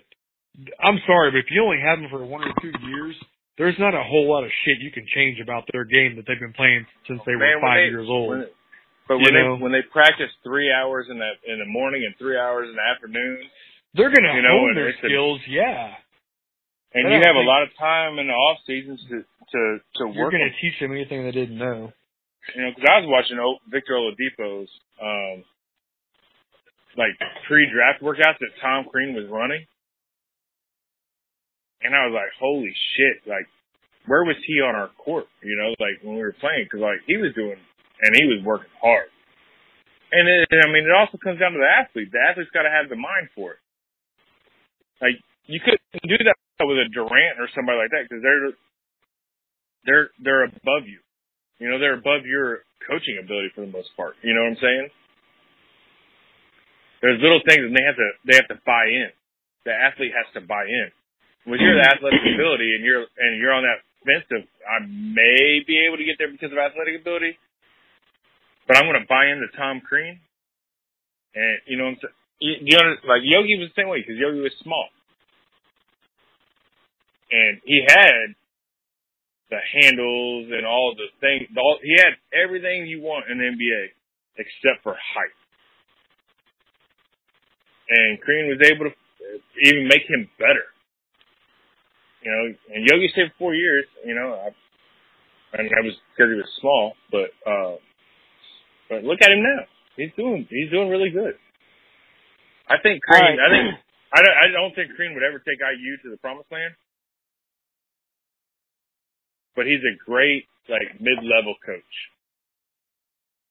Almost. All right. To break this argument up a little bit, and I agree with you, RP3, and I agree with you, Perk. But I want to talk a little bit more about the draft. The Pacers are expected. I don't know how much you guys have followed with any of the U of L basketball, or if at all. But with me living right across the river, I followed a little bit. The only thing I followed is the fact that they like hookers.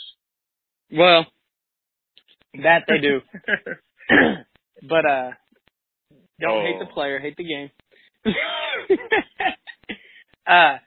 No, that they do. But Donovan Mitchell, who's a shooting guard out of U of L, and you know, like I said, with me living right here, I follow them. I would say they're probably my second college team, just because the fact that they're right here, and my wife is a fan. And it's, you know, I mean, my son will probably grow up liking both teams. No, me and Perk's brother is a huge Louisville fan. But the Pacers are looking at going after Donovan Mitchell, who's a shooting guard, and going back to an article on Bleacher Report, it says there's a lot riding on the Pacers' first-round pick this year. Pacers will look for another young piece to either complement PG-13 or help replace him. Now, I'm not saying that... what's that?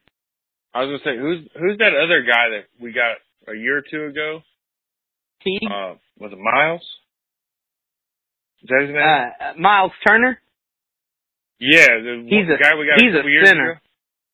Miles Turner's a center, power forward. I was trying to figure out what position he played, because I was like, I know we were worried, you know, like he was almost like the next big thing, because while PG was hurt, he was doing really good. Right. Yeah. And this guy is more like a scorer. Miles Turner, don't get me wrong, I think that cat's going to step into his role in a couple of years. But I think he was still raw when we got him, with a lot of upside. But this dude, he was a sophomore, came out early. He has all the physical tools to be a factor. He was a big winner at the NBA Combine without even touching a ball. He got up for the highest standing vertical. He finished first in the 3/4 court sprint and measured 6'10" wingspan. Now, it says if Mitchell sharpens his shot, which is kind of one of his downfalls, he's not a sharp shooter, but he could form a promising. He's a more of a get to the rim guy. Okay. But he could form a promising inside-out pairing alongside up-and-comer Miles Turner, which we kind of talked about, with or without PG-13. So I know we've kind of talked about if we get someone in the draft for Paul George, that would be great. Without giving up that pick, if you can match up one of these other younger guys, like kind of Perk was talking about, maybe a Josh Jackson and Donovan Mitchell and Miles Turner and Teague, I think the future could be very bright in Indianapolis. Well, and, you know, like they've said too, like PG-13 is not dead set on leaving. Right. He's only dead set on leaving. Put the right pieces around him. Because Indiana's not wanting to put pieces around him. Is the only reason why he would really want to leave. Now, in the defense of that, though, I think they have made moves to put pieces around him. I just don't think they ended up being the right moves at the right time. Like Jeff Teague, hell of a point guard. You know, I was excited to see Jeff Teague come. But I like George Hill. I do like George Hill too, but I think Jeff Teague was at least a move to try to get a little bit more of an elite point guard. I think it, like I said, it was a move, but it wasn't the right move at the right time. Yeah. Well, I mean, if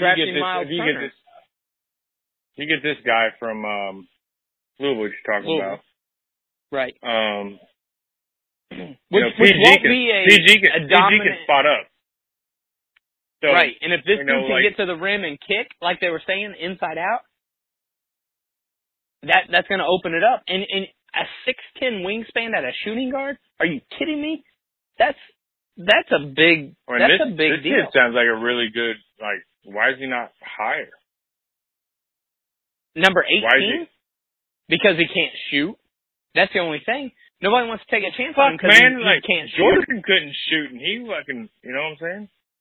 But I mean, you know, you got. I mean, how many of these guys who can shoot from anywhere, and you got, you know, that's what the NBA is becoming, is a shooting league. I mean, look at Golden State. How many of the guys did they have on the court that were relevant that could shoot the three ball? Almost every one of them. But you can teach that in a year or two. Mhm. You know, I mean, PG can't. And that's why the Pacers couldn't shoot when he came in the league. That's why the Pacers are going to take a shot on him at the number 18. I hope he's around because he sounds like an amazing player that I would love to see play on the Pacers. I tell you what, if he's around and you see him go up on the board for the Pacers, you need to be excited for Pacers basketball, because watching him, he's a hell of a basketball player. I thought he was coming out last year. Honestly, I thought he was going to go into the draft last year. And then this year, whenever he declared, I was like, this dude's ready. Now, could he have learned and developed a little bit more under Pitino and maybe went higher next year? Probably. But Louisville's under a lot. They're under. Pitino even going to be around to coach him next year. Exactly. The whole season. And they're under a microscope. Any little thing that pops up. I mean, they haven't even leave. Right, and they haven't even 100% got their punishment from the NCAA yet. I mean, they could get banned again. Yeah, I mean, they could be like Miami, Miami football. Yeah, so the dude or Miami leaving this year was probably a smart move. Yeah, because like Miami football,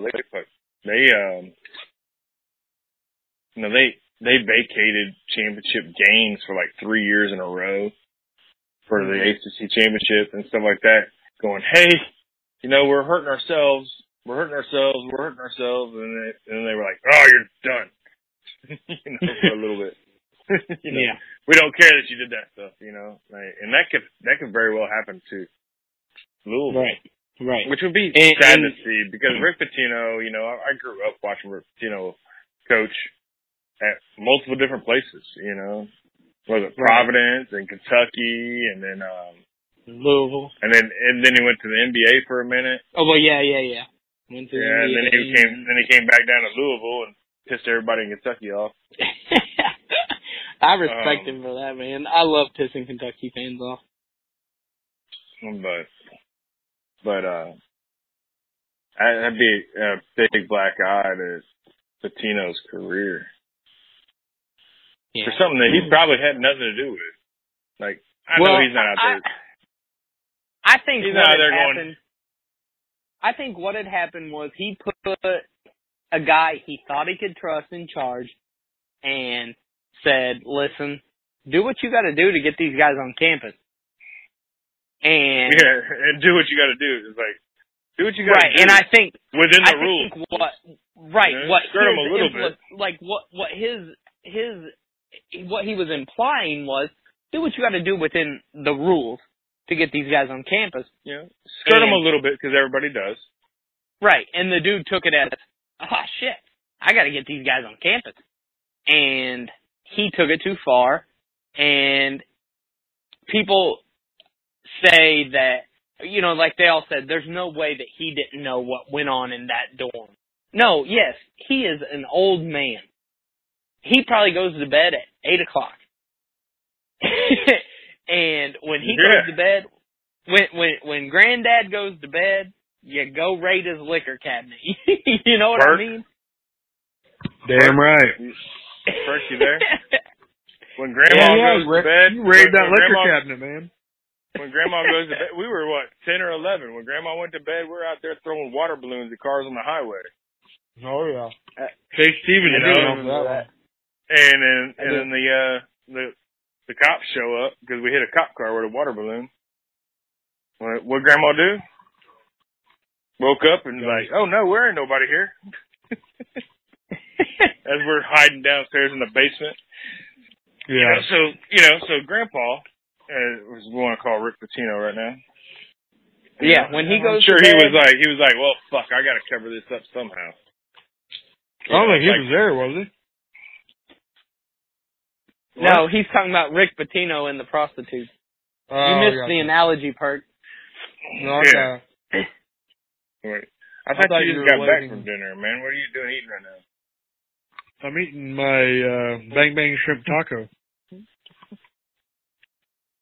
Where'd you guys go? Bonefish. I love their Bang Bang shrimp. Bonefish is good stuff. Yeah. We had the Bang Bang shrimp appetizer, and it was so good I got the Bang Bang shrimp tacos. That's awesome. Bonefish, not a sponsor. No. Neither is But if you want ESPN, to be, HBO, or Fox Sports. No. Yeah, Right. We referred to earlier today. Or UFC. Stay tuned. All right. Next week, we got a big announcement. Do you guys want to talk any more about the draft, or you want to move on to the third point with the college football player getting banned from YouTube? Let's hear that, because I haven't heard anything about that yet. All right, you want to read the article real quick a little bit? I'll research it while you're talking about it. Okay. I was talking to bring it out. You want to kind of like highlight what does T-Bag want to highlight the article a little bit on the thing? All right. So another article off Bleacher Report, David Gardner. It's a lengthy article, but I'll read the first couple paragraphs and then we'll kind of talk about it. For most of his life, Donald D. LaHaye, which I've never heard of, has the most joy in two places, on the field and in front of a camera. And for the most part of his life, these two passions have lived in perfect harmony. But now he may be forced to make a choice.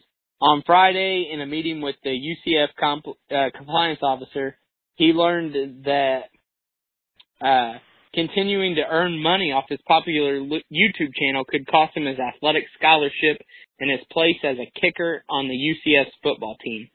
There's some bylaws, blah, blah, blah, but they said that half of De La Haye's destroying channel videos touch on the topics of kicking or campus life. And he goes on to say that he feels like he is owned by the NCAA. And he goes on to rant about how they make millions off of his likeness and his athletic ability. And granted, he's a kicker, so it's not like they're making millions of dollars off of him. But we kind of talked about this a little bit before we went on air, Perk, and he doesn't have sponsorships per se, but he has YouTube royalties, which are YouTube pays him per viewer that he gets. And it's like $1 per 100,000 views that he gets. So let's say he posts a video, hypothetically, of him doing a live broadcast at a gender reveal party. If that brings in 100,000 views, he gets $1. If it brings in 200,000 views, he gets $2. So it's not like he's fucking making millions. You know what I mean? Yeah. To get that many views is. In one of the other articles I was reading, they were saying, it might have even been that article, I don't remember. I read a couple. But it was saying he could be making anywhere from like $100 to like $1,500 a month. Right. Depending on what, because they didn't know the actual royalties he was getting from YouTube or whatever. But I mean, even $1,500 a month is nothing. Right. Like, and I think to be honest, I know this generation because I've coached them for a couple of years, and you probably know this generation because you have a high schooler. But this generation of kids, I deal with 16, 17, I deal with 17, 18, 19, 20-year-olds. Right. Every this day, generation of kids, they're not worried about how much money they're going to make off of these videos. They are more worried about how many views they have. And likes and dislikes. Right. If you told this kid, hey, just ditch your sponsorship where you're making your $100 to $1,500 a month off of this, he would have been like, okay. Well, $1,500 in college is a lot of money. It is, but honestly, if you told this kid, listen, you can still do your YouTube shit, you just can't make any money off of it. He'd been like, okay. I think it's stupid. Like, I think really it's stupid too, because I mean, you can go, and as long as you're on the payroll, like, how many of these colleges for football, for real good football players, not kickers, these kids have a job, have a job right. at the local car dealership. Oh, where yeah. they only show up like once a week and work like 5 hours, but get right. paid for like 40 hours of work. You know, well, and stuff like that. Like, and that's allowed. In that article, what they said was the reason that this is different is because that they're saying that he got more viewers because he goes to college at UCF. Like those guys didn't get those jobs because they go to college exactly. at Alabama or Ohio State? I 100% agree with you. But you know, that's they didn't get that $1,000 tattoo because they went to Ohio State. Right. You know, I'm like, come on now, like. Perk, what kind of job did you? What kind of job did you get because you were a basketball/soccer player in college? Nothing. He was chasing tail. That's why I'll never push it on my kids. You know, exactly and right. to be honest with you, like, I don't want to make Perk's head big, but at our high school, he was one of the elite soccer players. He was. And if nothing more, a very good basketball player. He was an elite soccer player and a very good basketball player. And like he's saying, he went and played, was it 3? Yeah. Yeah, but he had scholarship offers at D1. Right. So, but at the same time, like he's saying, he didn't make millions off of it, so, or even hundreds or thousands off of it. So to, you know, push your kids at a young age, I get it. You know, I see why you stand behind that. But at the same time, you had an experience that nobody can take away from you. And you got to play as a college athlete. There's a fine line, though, in having an experience and having it the right way. You know? Like, I didn't have it the right way. You did it. What do you mean you didn't have it the right way? I didn't have it the right way as it's exactly the point you're talking about. I went into it not giving a damn about the school part of it and just going to play those sports. And that's where my issue fell in line because I was always able to get by in high school, you know. In college, it's a different ballgame. If you don't go and do it for the schooling and the sport, then that's where you're going to have trouble. Okay. I thought you were referring to, like, the training process. As you do it the right way. I was going to say, if anything, I think you did the training process prior to the right way. Oh, yeah. You know what I mean? Yeah. All the work you put in was all on you. Like, you were never pressured by an outside source saying, you have to go to the gym. You know what I mean? Like, that's what I thought you were going to say. No. You did it because you wanted it. Yeah. Right. Oh, I did it every day because I wanted it. Right. So you just went a different direction with that than what I thought you were going to go. Yeah. I just feel that's what I meant by doing it the right way. Like doing it for the college, to be a college athlete. Right. Not every kid you gotta go pro and not going to make money off of it. So you got to go into it with looking at both aspects of it. Right. You're a student athlete. Student first, athlete second. Where right. You know, some of these schools, sometimes it's athlete first, student second. You know, we had a problem here 2 years ago, I want to say, here in Jacksonville, Florida, where the Jacksonville University football coach, you know, he'd been doing good. They're, I think, D2 for that. They're D1 for almost everything else, but they're D2 for college football. But, you know, and they were doing really good and all this stuff, and the coach is considered one of the best coaches in college football. And, you know, he was like, hey, take this to the next step. We got to go, you know, to get the good players, we got to go a little different aspect on it. You know, like the big programs do. And the college said, no. If that's your thought process, you're out. And he got fired. And they were like, we are strictly where you're a student first, you're an athlete second. So their program took a big dip because they want to be that way. Unlike the Alabamas, the Ohio States, the USCs, you know, and stuff like that, where you know, you can get by just getting your 2.5 grade point average, and you know, and you have all the help in the world when you come, you know, you have I don't know how many people at those schools helping you make sure you're making it to class on time, making sure you're making the right grades, just to stay eligible.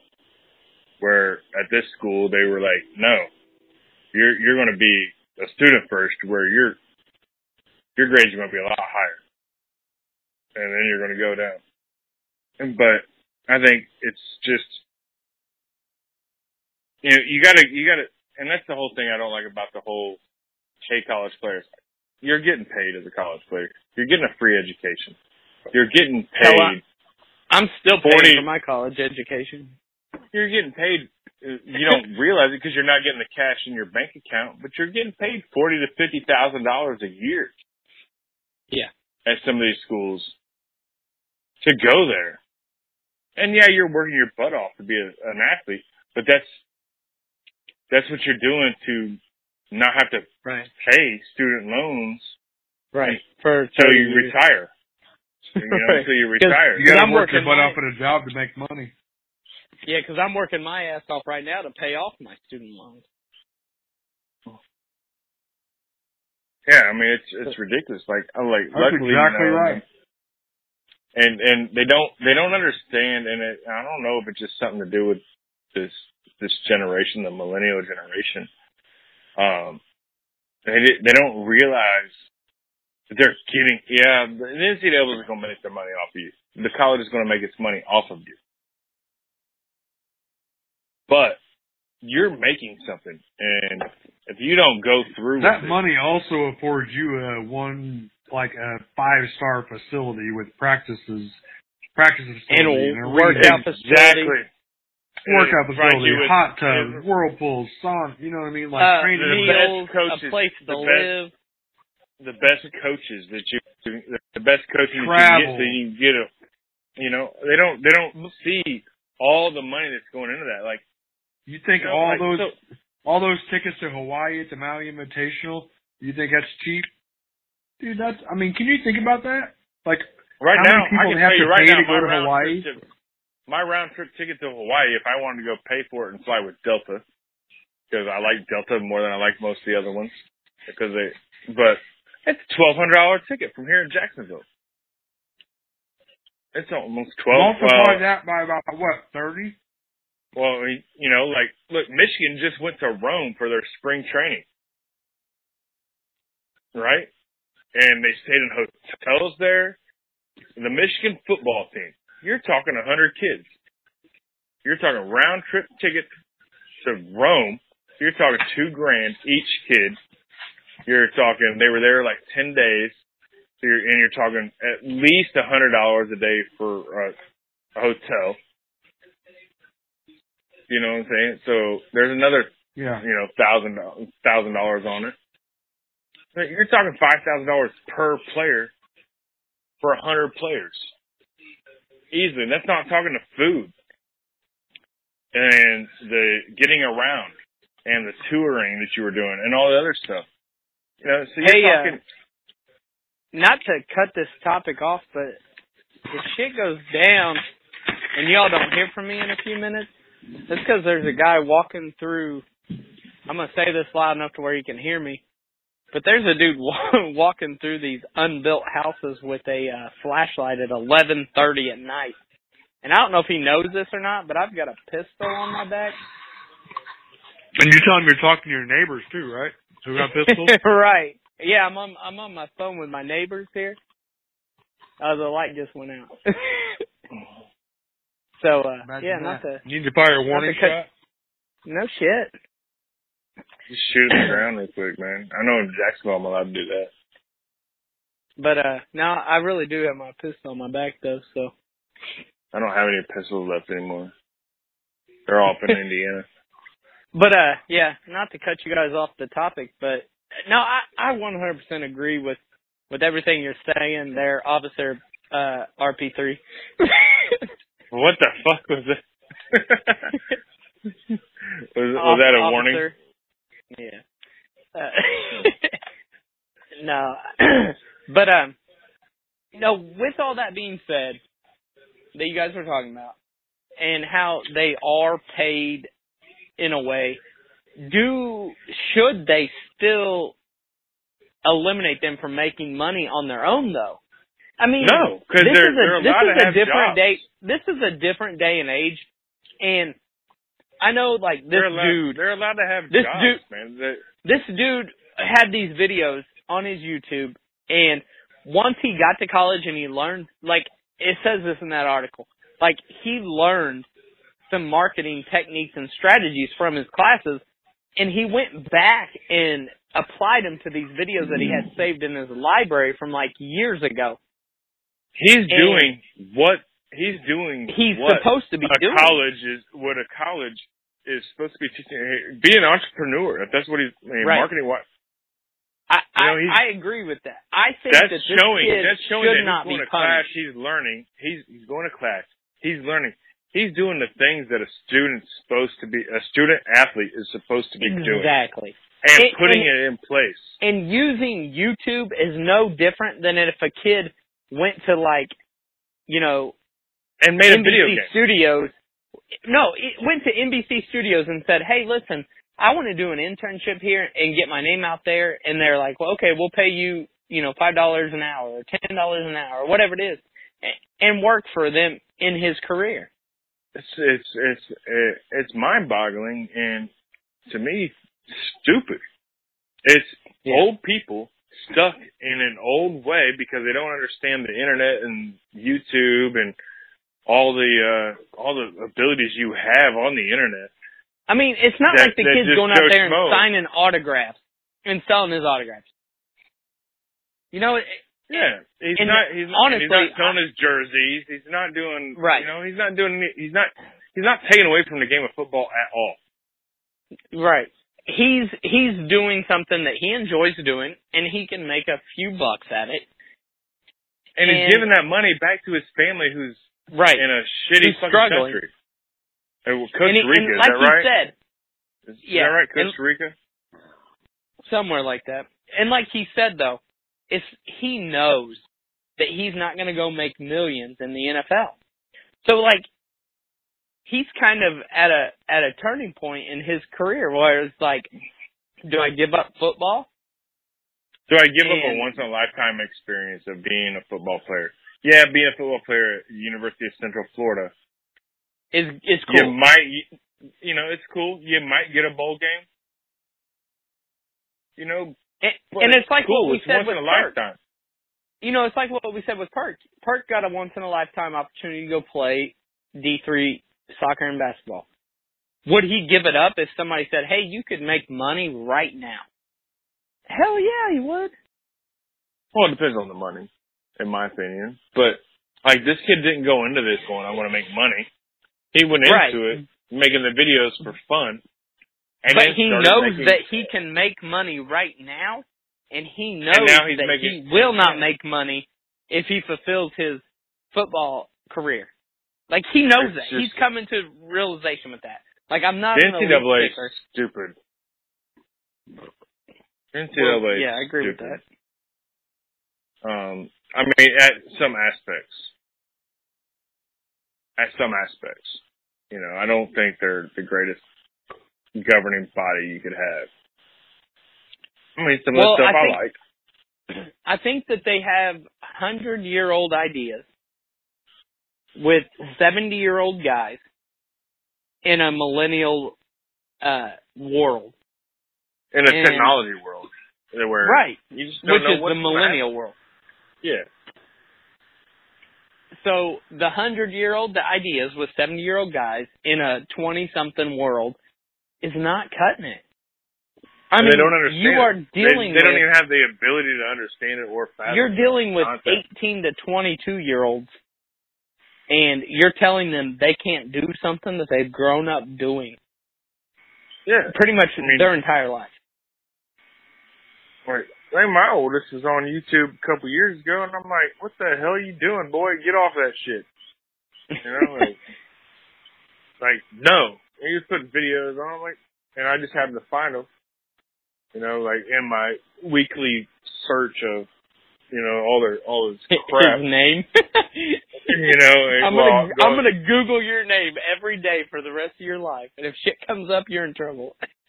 Through his phone, through this and that, and just things that he, you know, and he thinks I'm stupid, but I do know the technology thing a little bit better than he does, as of right now. But I'm like, what the hell, man? Like, you can't have that on YouTube, bro.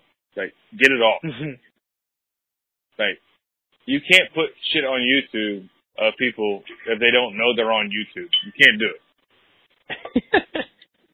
You know, but anyway, I mean, that's just things that you do, you know. He was kind of dared into it, and it started a channel on YouTube. I'm like, what the? I'm like, get on right now, delete it all. But, you know, I mean, it's just the way of life of these kids, and it's just technology now and everything else that these guys can't even fathom because they don't understand it at all. And it's stupid. What law is he breaking in NCAA? Like, making money? No. They said it was a bylaw. They said it was a bylaw because he was making money off of being a college athlete. I can't. Because he's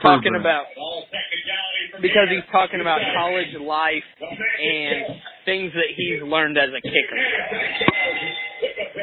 Gives a shit. I didn't hear what you had to say, man. I heard it sounded like a bar or something. Sound like wrestling. Oh, I didn't really hear. Park, say it again. I said, who gives a shit?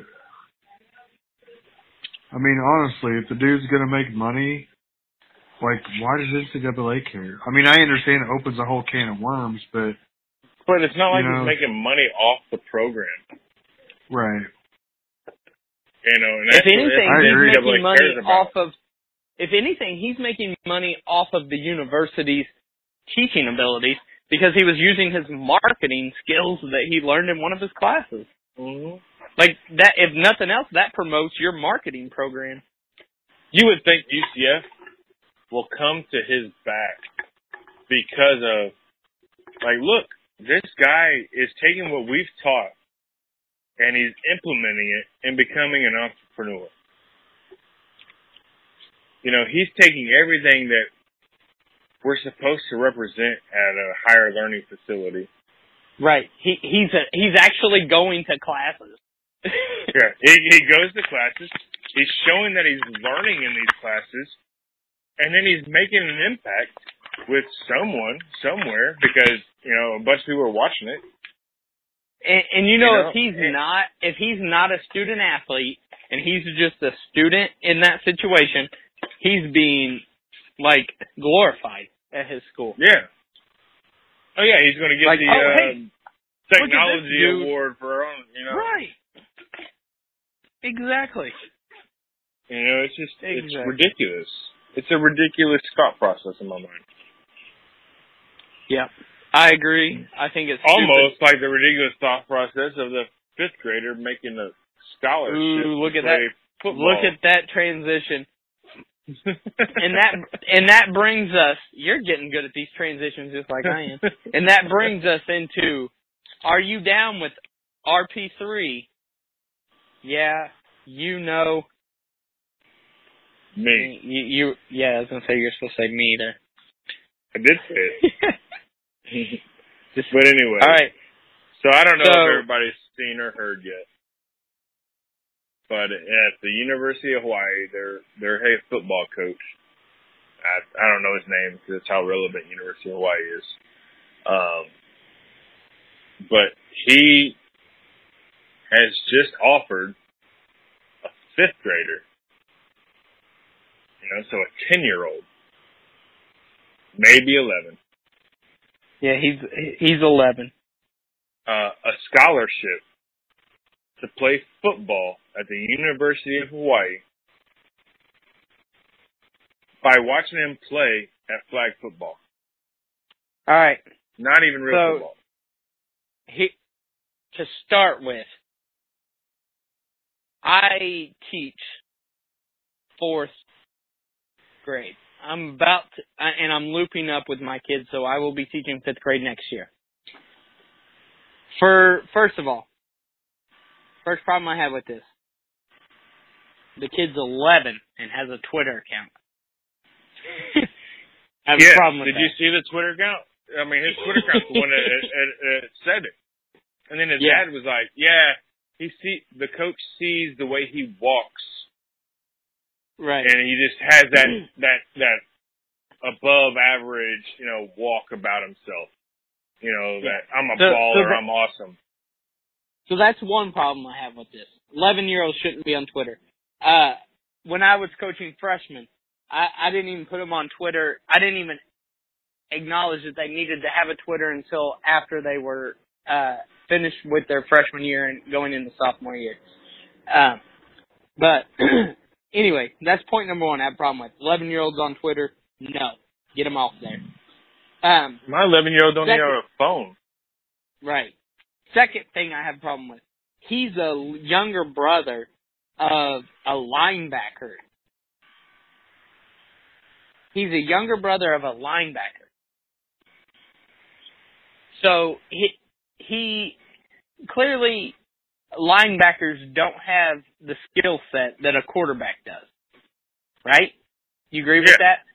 Oh, yeah. So this kid, who is 11, they're putting him at quarterback probably because he's the tallest, quickest kid they have.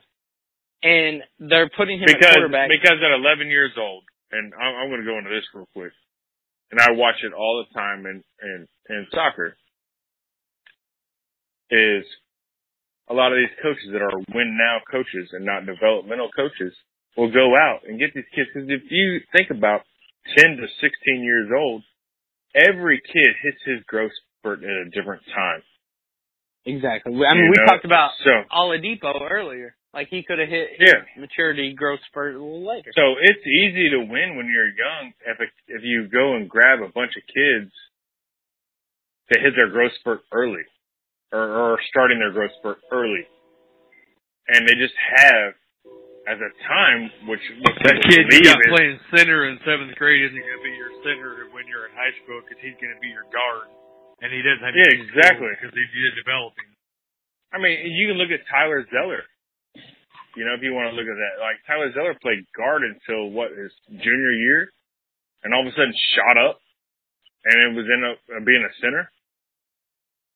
I don't know if he was a guard. He was always the forward center. He was always the tallest guy there. I know they were talking about it, but I mean, he was always small. That's why he had such a shitty fucking power game.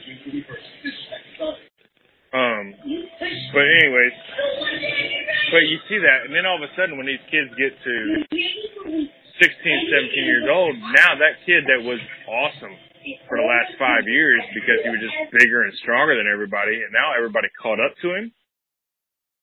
Well, he was able to do everything because he was bigger and stronger than everybody, and all these other littler kids, they had to work on their footwork. They had to work on all the other little aspects of whatever game they were playing, and work harder just to be competitive against that kid. And now all of a sudden they're the same size as that kid, and they have all that shit they worked on when they were littler because they had to get that way. And that kid didn't have to do anything because he just relied on athleticism. And that kid goes to the wayside because these kids now are the same. They're the same. They're just as fast. They're just as big. They're just as strong. And they have better ball handle skills, whether it's soccer, basketball, or football. Let me ask you this, and I don't know the answer to this, so maybe one of you two do. Verbal commitments or verbal offers. First of all, I know in basketball may be different from football. But I know that basketball coaches are not allowed to physically talk to athletes during a certain period until they're sophomores in high school. So, with that being said, I don't know the whole verbal commitment ordeal. If a coach verbally offers you a scholarship, what's the revoking process? Does it? I mean, is it pretty much just a novelty thing? I don't think you can do shit until it's signed on the dotted line, can you? Yeah. So it's pretty much a novelty thing, right? Yeah. I mean, because who's to say this coach is even going to be around in 7 years? Right. So, I mean, honestly, to me, like a coach could come out and say, listen, I see Noah shooting baskets in your backyard. Like, we want him to play for, IU. The place I see it the most, and it might just because I coach soccer and stuff, but in girls and women or girls soccer, because it's girls soccer where they're getting picked up. But these girls are committing, and coaches are hitting them at their freshman year. Now, committing and offering are two different things. It's both. It's both. It's like they're getting offered and they're committing at their freshman year. These girls, and like Florida, because Florida has a great college women's soccer team and stuff like that. And they come up here to Northeast Florida and they'll grab these girls up. But what these girls don't realize is they're committing at their freshman year. For their senior year, if they're not doing good, that college gets rid of that scholarship they offered. Right. Until you sign that letter. Until you sign that letter of intent. Yeah. And that's kind of what I'm saying. Like, is this more of a novelty thing and let's make this kid feel special? I mean, because he is a Hawaii kid, and I know the coach said, let's try. Football out there. We're trying to keep our nose to the grind. Right. And football in Hawaii, it's big like Texas style. It's big. It's a big thing. Like, everybody goes to all the high school games. I mean, it's huge out there. I hear about it all the time when I'm out there. And I'm like, I don't care. It's high school football. Right. No, it's flag football, middle or elementary school. Exactly. Kids play. Right. So what you're saying is, when you're out there on Thursday nights, you're not rushing to go see your local elementary school play flag football? No. Now I will go. I do go to the soccer complex and watch some of the guys coach at the age groups of my kids, so I can kind of do my recruiting, my scouting of, all right, well, what club would I want? Because I don't, that's one of the things a lot of people get bent into in this youth sports altogether. They get dead set on a club or, Right. like whatever, and they're like, well, this club's the greatest. Well, the club might be good in two age groups. And they might have the best coaches in two age groups. Yeah, this kind of reminds me of a conversation you and I had off air one time. But, you gotta, these parents need to do their due diligence. And if they think their kid's going to be great or they think their kid's going to be good enough to do something, or just to do their due diligence to their kid who wants to be great, even if he doesn't have the ability that you think, because you can't judge it on your own. Right. But, if that's what he wants or the kid wants, you have to do your due diligence as a parent to follow and to scout these coaches, because these coaches have such an impact on a child's life, whether the child's 17 or the child's 9. They have such an impact on their life that you need to look into it, and you need to go out and go, I'm not going for the club and the mystique and their winning percentages and this and that. You need to go out and go look at that coach and watch him coach. Well, you need to watch him coach at a game. You need to watch him coach in practice. I love what you're saying there. I love what you're saying there. And I've been on both sides of the spectrum, like high school coach, AAU coach.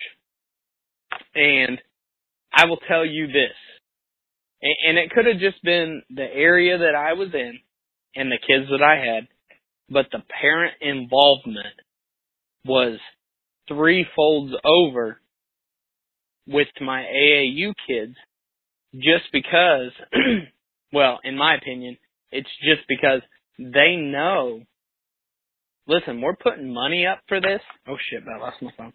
They know that we're putting money up for this, and they know that this is the path that is going to get their kid into college, whether it's NAIA, D3, JUCO, D2, D1, whatever it is. And you, like you're saying, club soccer is the same way. There's no AAU soccer circuit. It's club soccer.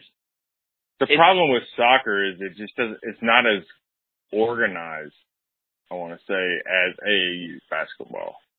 Well, they need someone or some people to start that. Yeah, and I think Southern Indiana would be a perfect spot for that. We hopefully in 3 to 5 years we'll be getting that going to where I'm going. I want to make sure, because I don't come a full circle. Anymore. I won't Perk, push my kids anymore. If you would have stayed on with us the other night, you would have heard this conversation. I think we had this exact conversation. I did. I know you said. We talked about it. Oh, you weren't on. We talked about it. I thought you. Yeah, he was on it for he was on it for a while. Yeah, but so like my younger boy, who's I ain't gonna say he's the greatest, because he's not, but he's got a lot of speed. He's got really good, not great. He's got really good ball skills as a soccer player, and he's got a decent mind soccer-wise at 10 years old. Like, he knows to pass. He knows to make the assist. Like, that's one of the things he looks for, is the assist. Like, the goals are good, but the assist is better. Setting up the goal is better. And he knows those little things. But I won't coach him anymore. Even my oldest, I won't coach him anymore, because I want them to learn different styles of coaching. Because if you come up learning my style or one specific style of coaching, whether it be basketball, football, or soccer or lacrosse, you're pigeonholed. You know what I'm saying? So you might go to a team to where last year you were the best player on your team, But this year, you know, I'm putting you in a different club, a different coach, a different everything, because I want you to learn and work your way back up, you know, and learn a different style. Because the more styles you can learn, the better overall soccer player you can be, or football player, or whatever. Because you don't want to get pigeonholed, one. Two, like my oldest, and you know, and because he got put in a very high team that finished in the top 8 of in the state of Florida in soccer, and he wasn't the best player on the team, but because of that, I think it was better for him because he got to play because the style that coach taught, which I didn't agree with very well, but I went along with it because I didn't do my research. I was stupid at the time. And I kind of got screwed over because I signed up for one coach and then they changed the coach like 3 weeks later. So I kind of got screwed into the coach, but I let it go. But because of that, he got to play every position. You know what I'm saying? So he learned how to be a great, almost like in baseball, Chase Utley, a great utility player. He can play everything. He's not great at any position, but he was able to play every position. You know what I'm saying? And do whatever he could do. Because at first the coach was like, well, you're a defender, and he went up to the coach like a week later because he wasn't getting a lot of playing time. He's like, look, coach, I'll play wherever you want me to play. He's like, I'll play wherever. Smart kid. I'll play my balls off for you. I might not be the best player at that position, but I'm going to play my balls off for you, and I'm going to try to do the best that I can do. Whether it's 2 minutes of this position, and then you throw me to another position, and then you throw me to another, and just to give kids the ability to spell who are better than me at those positions, I'll do that. And it was hard on him. Like, he was doing it, and he would come home frustrated. And I'd be like, look, buddy, you're getting better. You're getting better at all these different positions. You're doing good. You're doing a good job. You know, you're not the star like you were last year. You're just, you know, but you're playing a role that needs played. And you're learning so much more. Those kids are getting stuck in their positions. Because, you know, you're not, you know, if you only know how to play a left wing in soccer, or a shooting guard in basketball, or, you know what I'm saying? And there's right. always going to be somebody better than you. Right, and somebody that can take your spot. Yeah, but if you can play them all, and you can play them all decent, at least you know how to play the game. And your smarts will be about you. Your field awareness, your ability to understand the game is a lot better and a lot greater. Well, than, I mean, there's arguments out there that say, you know, some of the best basketball players, it doesn't matter what position you put them at, no matter what their size is, they can defend whomever, and they can fulfill whatever role. And, you know, I 100% believe that as a basketball coach. Like if we are playing a team and we're undersized, and I need a scrappy defensive player, I put you in at center, I expect you to go in and fulfill a role to be a scrappy defensive player on whatever. Just sit in there and bang on him. Just sit there and right. bang on him a little bit. You might be smaller, but bang on him. Right. Make him get frustrated. Make him make a mistake. That's all. That's all you want at that point. You're just wanting that big guy to make a mistake. To be honest with you, some of my best games as a coach, I put one of my smallest, I wouldn't say smallest, but I put probably a small forward shooting guard on a center and just told him, when he puts the ball on the deck, guard him like he doesn't know how to dribble. And those guys will go in there, and because what's one of the first moves that a center wants to do? A center wants to put the ball on the floor and then make the move. Turn. Yeah, and then turn. Exactly. So I told him, I was like, listen, I know you're going to be smaller than this guy, but you're quicker. So when the dude puts the ball on the floor, go for the steal. That kid he doesn't have 12 a sky. He don't have a Kareem skyhook. So right, he had 12 he's going to put a ball on game. the ground. It took this big dude, this center, who was probably 6'9", against a kid who was 5'10". It took him 12 times to figure out, well, shit, every time I try to back him down and I go for that power dribble before I do my move, he's stealing it. And like I said, that's a difference between a smart coach and a not so smart coach, and it makes a big difference at the club level, especially club level, AAU level, because they're all out there for exposure and experience. I tell my kids this every game. You guys are out here for 3 reasons. You guys are out here to get experience, to get exposure, and to have a good time. And if you're not doing those 3 things, that's got to be one of the top 3s. Yeah. And I said, if you guys are not doing those 3 things, then you're playing for the wrong coach. And like I coach my kids when I coach soccer. Like when I'm in a tournament, and I like to, I think I touched base about this a couple episodes ago or last episode or sometime. I like to be more of a developmental coach, so I'm more of a younger coach. That 12, 13, 11, 14-year-old age group. Right. So I put my games on the regular season. They're basically a test for my practices for the week before. Unless we go to tournaments. When we go to tournaments, it's a hey, this is win or nothing, like that's why we're here. So this is your position, this is your position, this is your position, and that's what you're going to play because that's what I feel you're the best at. Unless shit gets, crazy. But, and they'll come up to me in a tight game. My left defensive back will come up to me and be like, I want to play right forward. Can I play right forward? I'm like, no. You want to play right forward? Well, you better put the work in on the off season. You know what I'm saying? Because you're not a right forward. You have no, There's nothing that drives me more crazy than a kid asking to play. Or where you can play, or where am I going? Drives me nuts. No, I don't mind you asking to play. That's like my number 1 rule. But when you ask me to play in a position, that's where I get upset. No. Play? Yes.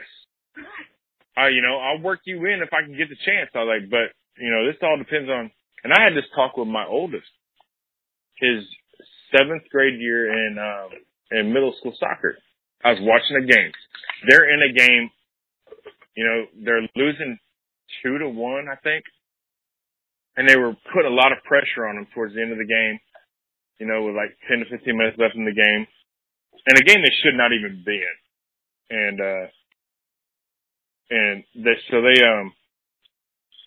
then all of a sudden, at 5 minutes left, and the team that they had, he was playing left defensive back, right? Or, left fullback. And, their whole game, the other team's whole game was to bring it down the right side, which is the left side of your offense, of your defense, right? And he was stopping them. Every other team they had been smashing left and right by doing this. And Dylan was stopping them, right? At 5 minutes left, he comes out of the game. And I'm over on the sideline, on the parent sideline watching, what's that? He must have got hurt. And at the end of the game, I went, I was like, hey man, why'd you come out? Just asking. Because you were stopping everything. Why'd you come out? Like, well, I just felt, the other kid needed, some of the other kids needed a chance to play. And I'm like, buddy, you ended up losing 6-1 because they scored 4 goals coming down the right side that you were supposed to be defending. But you decided to come out to let another kid play, and they scored 4 goals because you weren't there, and they put somebody that wasn't as good as you in. And so you your guys kid lost. Was point shaving. Exactly. You know, my kid was throwing a game, you know, like what the hell, you know, but, you know, and I had to explain it to him because he was kind of just like, well, they wanted to play too. And I'm like, look, buddy, like at this level, you only have 3, you know, like that doesn't, like if they want to play, they need to show that in practice, you know, because otherwise they're not going to, you know, they need to show that at some point. Otherwise they're not going to play. You don't just go, hey, it's time for him to play, especially in a game critical moment. You know? Right. You know, like if you guys are getting smashed 6-1, you know, like, okay, cool. Let these other guys come in. You know, because we're not you're up back. 6-1. You know, yeah. You know, it's something like that. Those are the games your buddies play. Yeah. Like you gotta take that away, bud. And he was like, "Oh, okay. Well, now he's gotten that. You know, he understands that now." But right. you know, I was just like, I love your sportsmanship. I love your, you know, friendliness of your teammates and all that other stuff. I'm like, I love it. I'm like, that's great. I'm like, but that is not the time to put that in. You know, and he's like, "Oh, okay, Dad, I got you." Would you say that they were maybe ranked top 10 in their league? Who's that? Your kids. When? Like when they were playing. I mean, it depends. I mean, because they play, like Dylan, he plays so on top 10. He plays on 4 different teams. So we'll say top 10. Because he plays on his high school team, and he plays on his junior high team, and then he plays on the number 1 team for the club, and he plays on their number 2 team also. Because on the number 1 team, like I said, he's kind of a utility player. He plays, you know, 20 minutes a game. Where they need him. You know, when they need him, where they need him. And then he goes to the number 2 team, and he's the best player on the team. So it's like, okay. Right. Like you have this, but he's afraid on the number 1 team. He's afraid to get yelled at for making a mistake. He needs that confidence. Yeah. So when he jumps down to the number 2 team, they're like, oh man, we got Dylan today. We're going to be great. And then he goes to the number 1 team. They're like, oh man, we're not passing to Dylan. He's going to mess up because he's so afraid to mess up that he messes up. Right. And I'm like, dude, you just gotta forget all that. And just play the game. I'm like, you know how to play this game. Just play your game and have fun. You know, but his coach is, you know, back to better words, like I said earlier about Floyd Mayweather. He's an asshole. He's an old English dude that is set in his ways, and he's an asshole. You know, Jackson on there, you know, Jackson's really good, but, you know, he's a little undersized. So, you know, he played on the number 1 team and the number 2 team for his club, and he didn't play a lot on the number 1 team because of he wasn't big enough and strong enough for that coach. That coach basically put out a football team to play soccer, where whenever Jackson played, you know, he'd play like 10 minutes in a game on the number 1 team, and every game he played, he was at least had an assist or a goal. Nice. But he wouldn't get any time. But he wouldn't get any time because the coach just had his mind set up that he wasn't big enough and strong enough. But he had the skill set. But he had the skill set, and he had the speed. So when he went down to the number 2 team, he was the all-star, man. He didn't score a lot of goals, which it's not his style. His style is not scoring goals. His style is, hey, I'm going to put it right in front of the net for you to just touch it and it goes in. And he did it all the time. You know. Yeah. But But anyways, it is what it is. You know. But I want, like I was saying, or like what I was getting into was more of, parents need to research their coaches. You know, if you want your kid, I'm not even saying if your kid wants, or what your kid wants, to be great or be good or have a good time. I'll tell you one thing. there's a lot of, and I'll tell you, this will be my last little hit on this, and then we'll move on to my local sports blog. But there are a lot of great AAU programs. There are a lot of great travel team programs. There are a lot of great club programs. Whatever sport you're playing, there are a lot of great programs out there. And I agree with you 1,000%. Do your research first. Don't just go to the first team that pops up. Yeah, with and don't that go being, to. With yeah, that being said, go ahead. I was gonna say, with that, like, don't get stuck with this club's great. Right. You know, because with like that being said, might be. Mm-hmm. With that being said, there are some great club teams out there. There are some great AAU programs out there. But the number two factor, so number one factor has to be, are they an elite program? Number two factor has to be what kind of chemistry your child has with that coach. And I will tell you this. I think number one or two should be, does your kid have fun? So when you're watching that coach, are those kids having fun, or are they getting abused, verbally abused? Because that happens. Like I said, my 3 points to coaching are these are the three things that we're going to achieve. You're going to get exposure, you're going to get better, and you're going to have fun. Mm-hmm. Those are the three things. Those are the three pillars of my program. And if you're not doing one of those three things, let me know, and I'll do one of two things. I'll figure out what it is that's causing you to not have fun, or we'll move on. Like if you're not enjoying playing for me, and we don't have good chemistry, this isn't a good fit for you.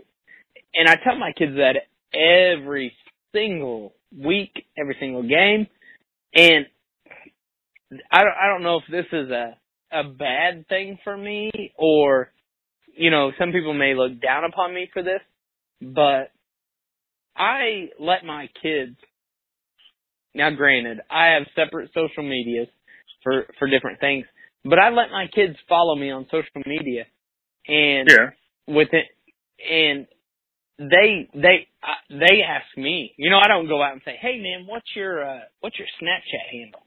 Like these kids they have my phone number and it pops up and they'll request to follow me on Snapchat or whatever. So I have a question for you. Yeah, go ahead. With the social media aspect, because, you know, you say you're coaching freshmen for the most part in AAU, like the freshman age group. Right.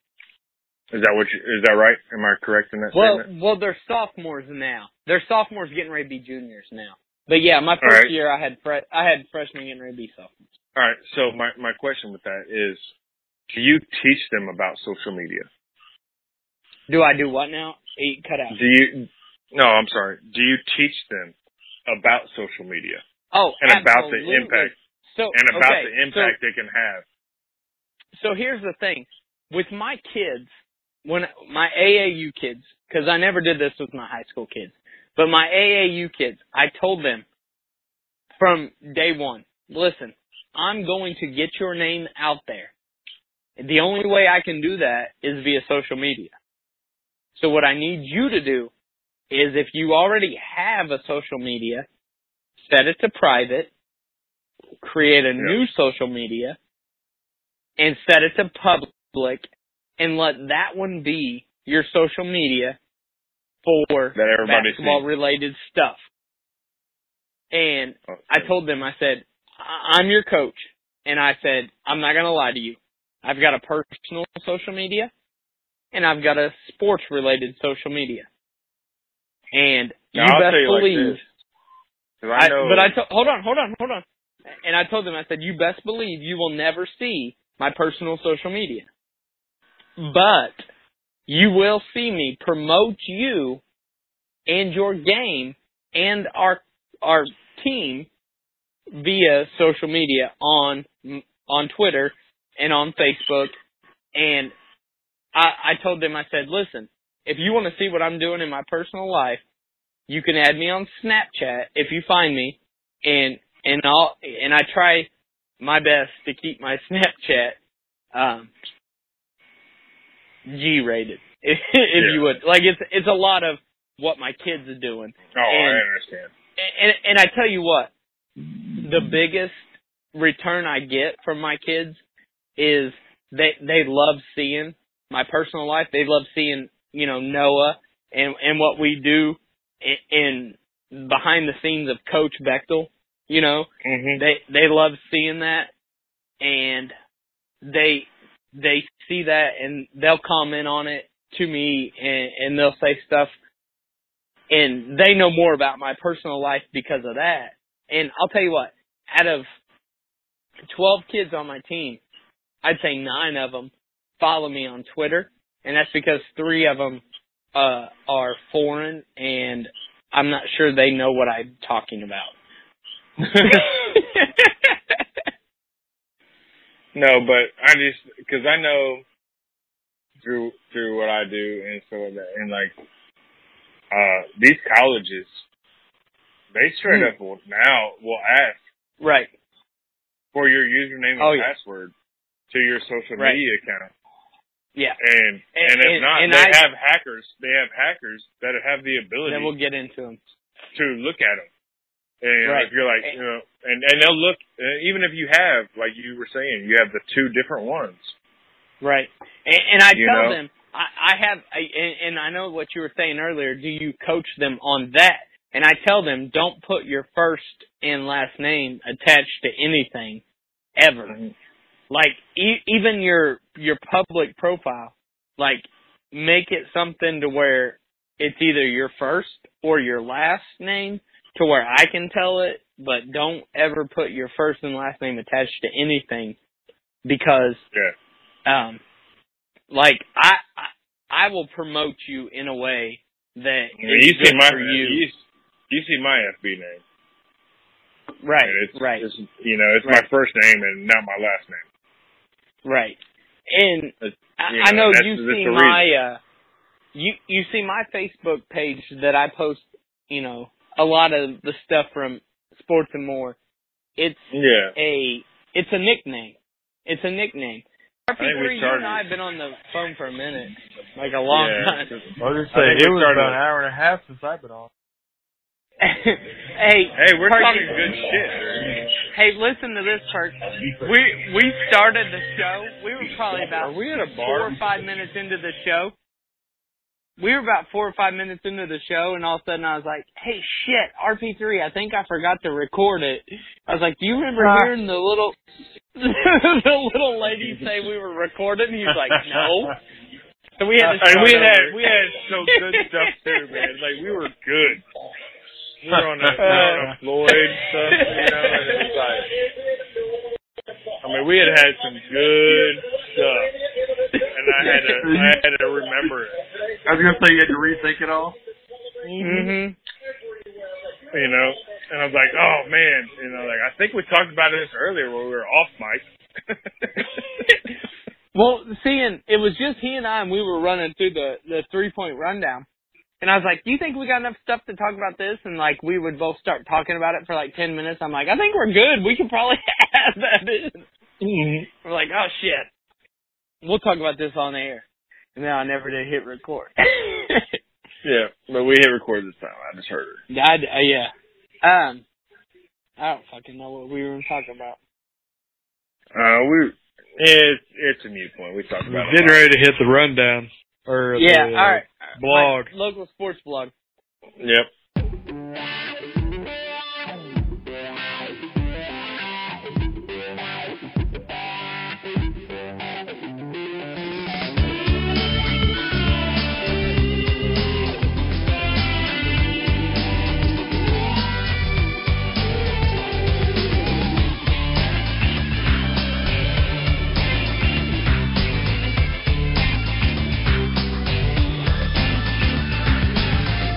All right, June 14th, local sports blog with T-Bag.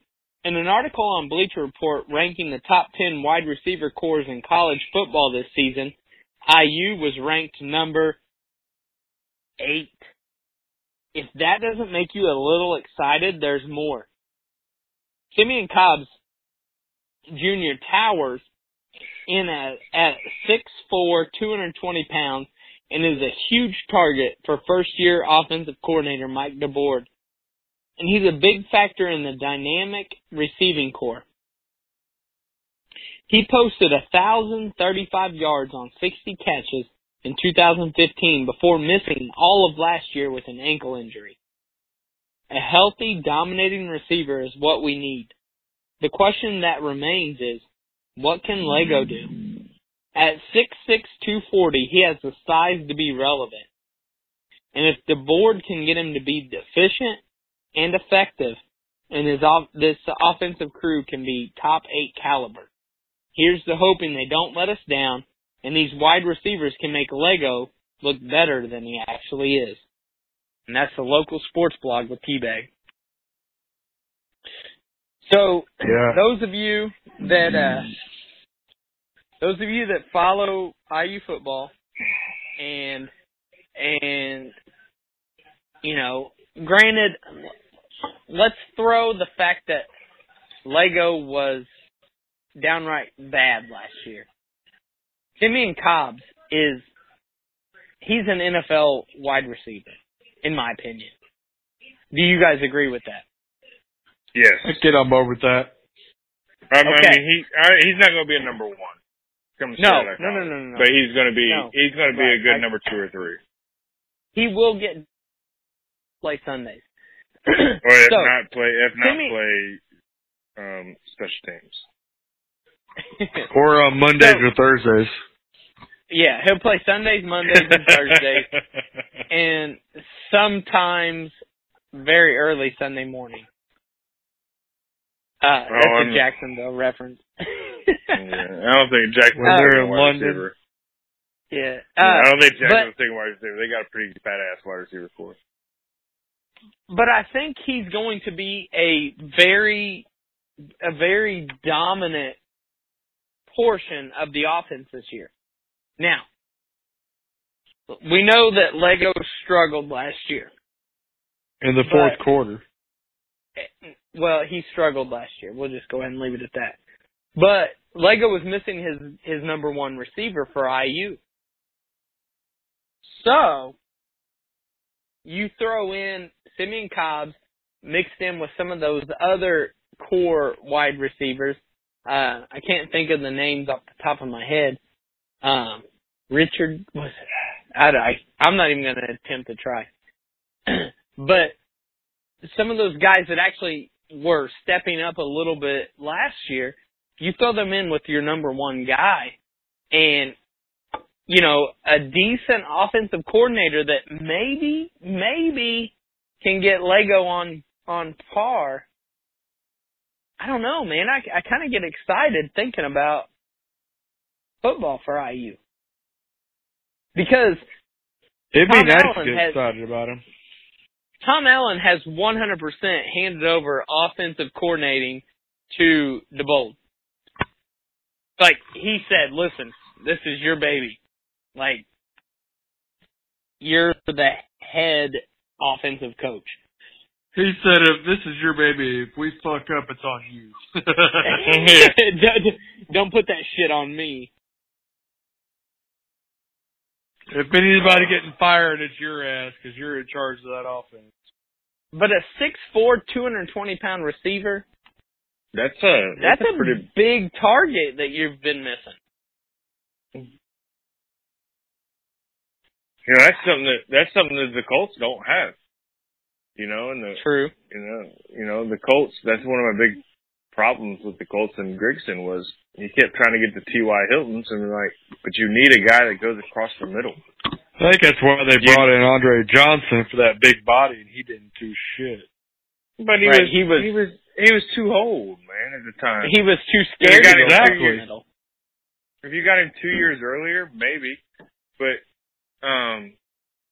you just didn't back have that when he big was body, tearing that up random. the Colts. It just tells you what a dumb general manager Ryan Grigson was.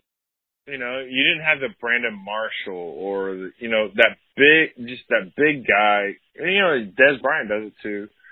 You know, I'll tell you what, one of my favorite players to go across the middle, oh shit, I had it, and it just, Perk, who did I tell you to get? Stokely. He was never a big guy, Brandon Stokely. Yeah. But he would go across the middle and he would take a hit. But that's different. That's different than what I'm talking about. Is your that's why it's not in the league anymore. Well, yeah. I mean, you have Julian Edelman that does it. You had what was that cat that played it out in Denver and in New England that played it for a while. Welker. But you know, I'm talking. Yeah, Wes Welker. But I'm talking to that big possession receiver. Whether he's running a 10-yard out or he's running across the middle or he's just big and physical, and you can just kind of throw it up to him, and he's going to get it. Like we a don't Randy have a Moss? guy like that. Yep. Like a Randy Moss, Calvin Johnson, Brandon Marshall. You know, like the big guys that Des just Bryant. go get the ball. Des Bryant. They just go get the ball. And because they're just a little bit bigger and a little bit better because, you know, don't get me wrong, you know, defensive backs are awesome. But there's a reason they're a defensive back. It's because they're not good enough to be a wide receiver. And so, you know, your wide receivers are always going to be a little bit better than your defensive backs. But, you know, you can't have a bunch of 6-foot guys that run, you know, a really, really fast 40 and not have a guy that can just go, it's my ball, you know? And that's one thing that we've been missing on the Colts for a long time. Like, Reggie Wayne kind of filled that for a little while when Marvin was on the other side. But he was still never really just a big dude. But he had that reach. That's what we use our tight ends for, though. Yeah, but anymore, you got your tight ends for that. Like, I mean, just look at New England. I mean, I hate New England. But they got to figure it out. You know, and this year they're going to be pretty good with getting the old boy from New Orleans, the fast kid from New Orleans. Yeah, he's tough. They got him right now. I tell you what, though, Brady and everything Brady does will always have an out in Gronk because Gronk can get open no matter what. But you know what? I'm sorry to say it.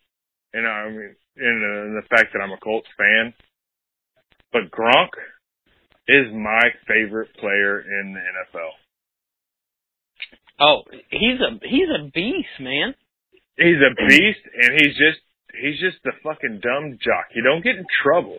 He gets in trouble for having fun. You know, he's just a jock having a good time playing a fucking game. And no, I agree with you 100%. I love Gronk. I hate New England. I hate everything about New England. I love Gronk. But Gronk is awesome. And the fact that he went out and did wrestling this year, right after an injury. That was awesome. No, I love it. I love it. Like you said, I love everything about him. He flies in to go to the Kentucky Derby, gets shit-faced wasted, and does, like you said, doesn't do anything wrong, just is a goofy idiot. And the media covers it. He's the guy in high school that was really good at sports, but was and dumb everybody at school, loved. But everybody loved. And then, unlike most of them, he had at least had the grades to get into college. Right. And he just continued on that way. Where most of the guys that were like the best football players or whatever at your high school or whatever, they were just too dumb to get into college. Like, a couple of my buddies were big enough, strong enough, fast enough, and good enough football players to get in the NFL or to get in the NCAA. But they couldn't pass SATs. They couldn't pass SATs or ACTs. They couldn't even pass the entrance exam to get in the military. I'm like, dude, like that shit's easy. Like, the military exam's really easy.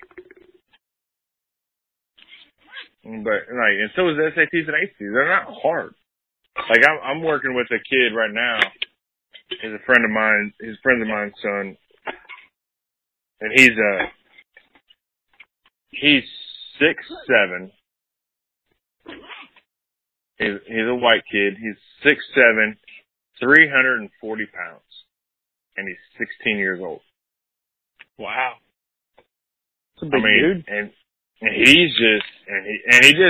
just got second in state in weightlifting in his weight class.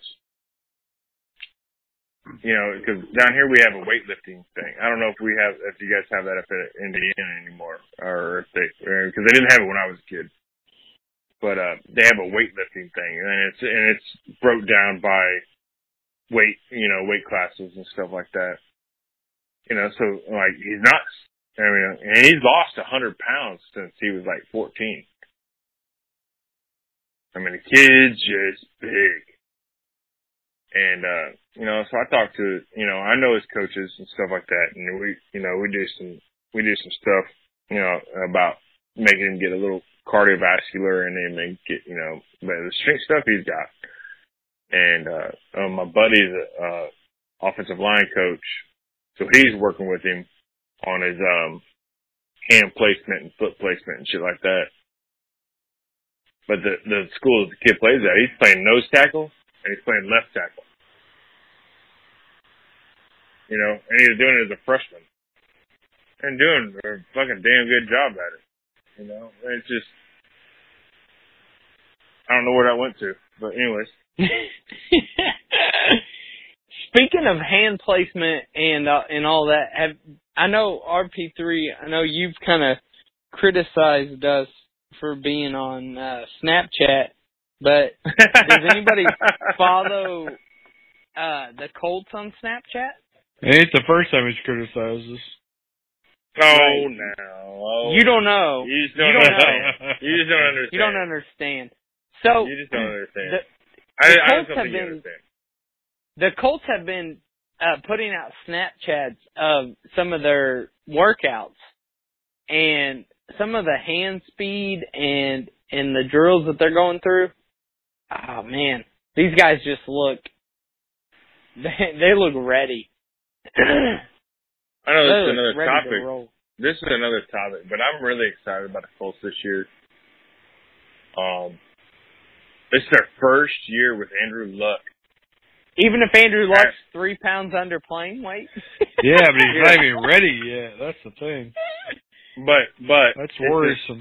It's the first year that they've got a line in front of him that have played like 6 or 7 games together and are coming back together. They were playing, I'm excited about that.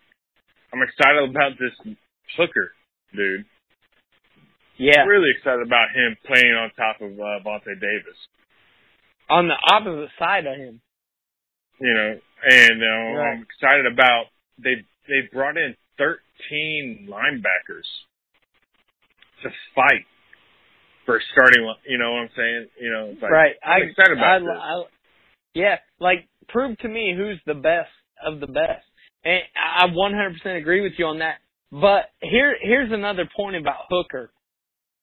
Hooker is going to be a guy that comes in right away, and he's like, listen, boys, I'm younger, I'm faster, I'm stronger, and I think it's going to challenge some of these older guys to get better.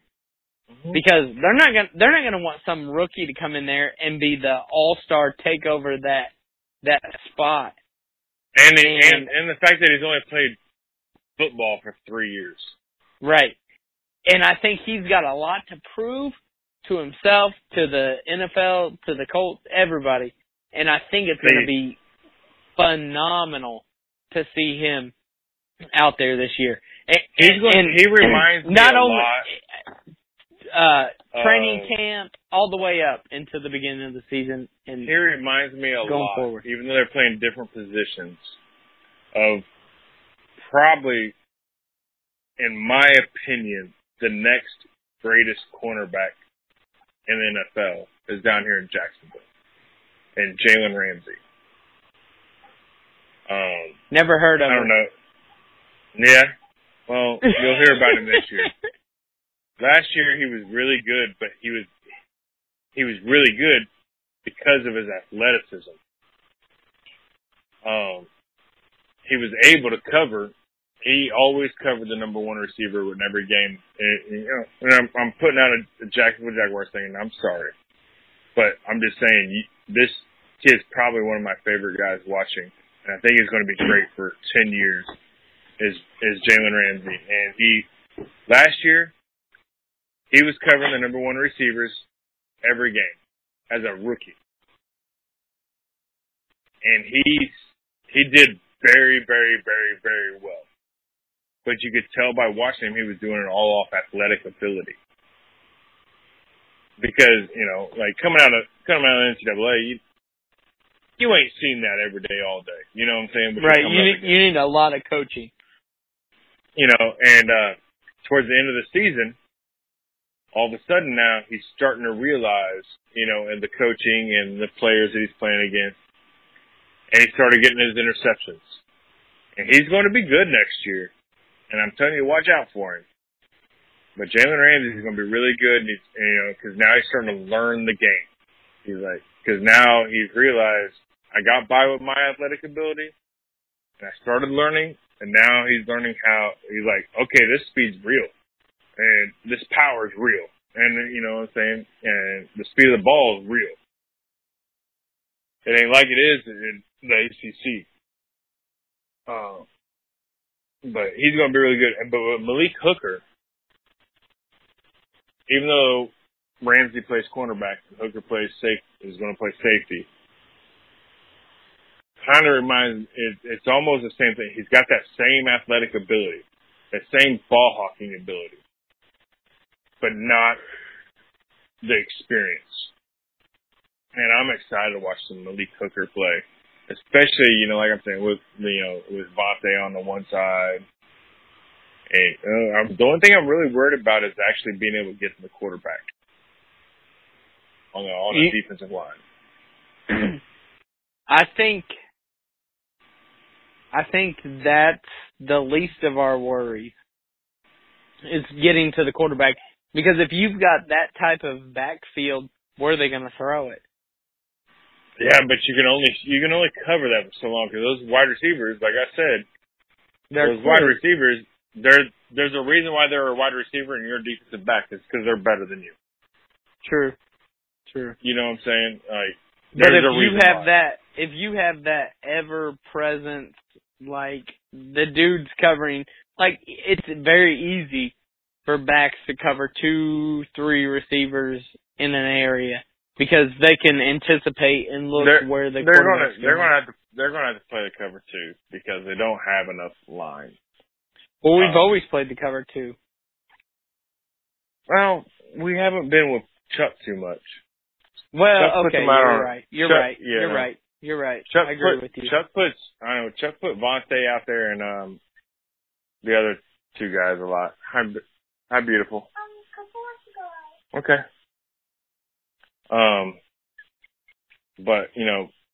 But he's more of I'm going to take my 1 and 2s and they're going to be on an island a lot of the times. Because, I had a Mathis.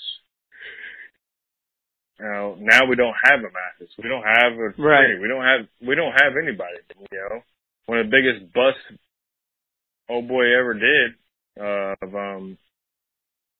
what was his name? Ryan Grigson. Bjorn Warner, nobody wanted him. There's a reason he fell to you, because nobody wanted him because he wasn't good. Right. And it irritates me that we had to have those, 3 or 4 years with Grigson. That is 3 or 4 years of Andrew Luck. Who wasted talent. Wasted time with Andrew Luck, where Andrew Luck was good enough to win you a Super Bowl. He should have already had one by now. And now he's beat the fuck up. And you're almost because you never protected him. Yeah, you're almost to the point to where he's you got a year or two left with him before he turns into Derek Carr. Just afraid to stand back there. Yeah, if we don't do anything in the next couple of years, we might as well trade his ass. Exactly. I mean, he is, in my opinion, he is the best raw quarterback in the NFL. But, I mean, he can only do so much. Yep. Like last year, I nicknamed the Colts thing the Indianapolis Lux because that was the only professional football player on the team. Because everybody else was like, what are we? You know, like on the offensive side.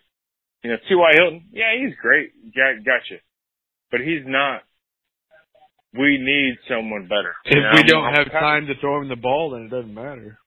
Yeah, if you don't have time to throw him the ball, you don't have another receiver to throw the ball to. And Moncrief is one of my favorite receivers on the Colts.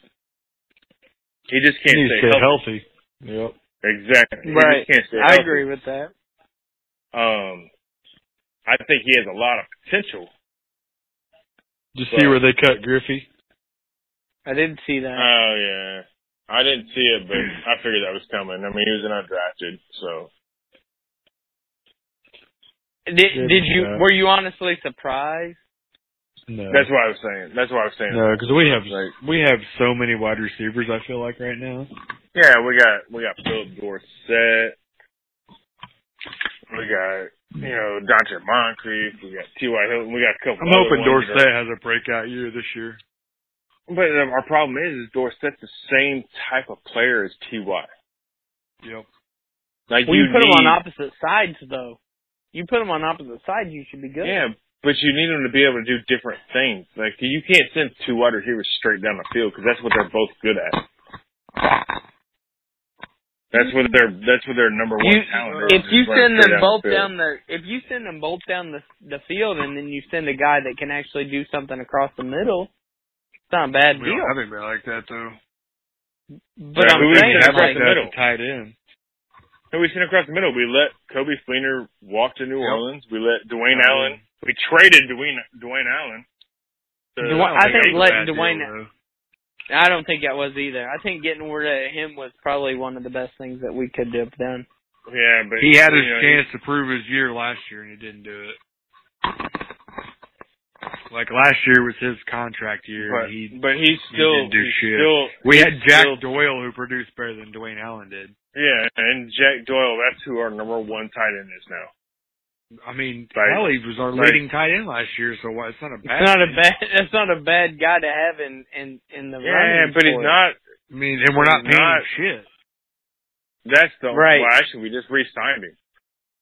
We had to but not for much. We still ain't paying him shit though. So I'm saying you're going to pay Dwayne Allen a lot more than that. You're going to pay Jack Doyle.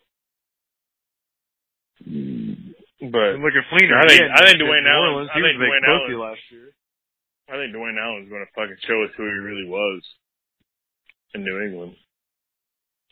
Everybody that goes to New England shows you who they really are. Because it's a system. Yeah. But, Dwayne Allen's playing on the opposite side of Gronk, man. Fuck, dude. Dwayne Allen's going to see so many balls. He's going to see more balls than... Never mind. Than Aaron Hernandez did while he was in jail. That was a good one. Definitely not where I was going, but I like that. Same concept. Mhm. But I'd have much rather kept him and let him go to New England and send him to somewhere else. Well, look what Reggie did. Reggie to New England. Who? He never made a team though. He quit. Who? He did not make it. He just left. He got paid a little bit, and he says, "See, I'm out." Who'd you say, Perk? Reggie Wayne. Oh. Yeah, that was just Reggie Wayne trying to fulfill his career, But well, he never played for anybody else, right? Well, he went to New England, and he never played in a game, but they signed him. He never got a paycheck though. He probably did. I'm sure he got a paycheck. He didn't show up there without a paycheck. Yeah, he got paid. He just retired. He said, "You know what? This ain't for me. I'm out." He said, "Hey, New England, thanks for beating me all those years. Give me one more. Give me a little money, and then I'll get out of here." Maybe that was his way of saying, "Fuck you, New England." Like, I'm gonna come. Exactly. You're gonna pay me, and New England didn't want. I'm gonna walk out. He was done, man. He was done. Hey, Perk, did you hear that U of E is gonna play Duke next year? No shit. Yeah. And what? Basketball. And basketball? Wow. University of Evansville? Is it at Duke? No, it's at Cameron. That's what I said. Is it at Duke? It's at Duke. It's at Cameron, indoor stadium, yeah. Yeah. I did see where we were talking about it last week or so that IU Duke game is at IU. Yeah. Be a fun game to be at. Yeah, somebody shared that on Facebook and said, this will be a tough road game. Well, no shit.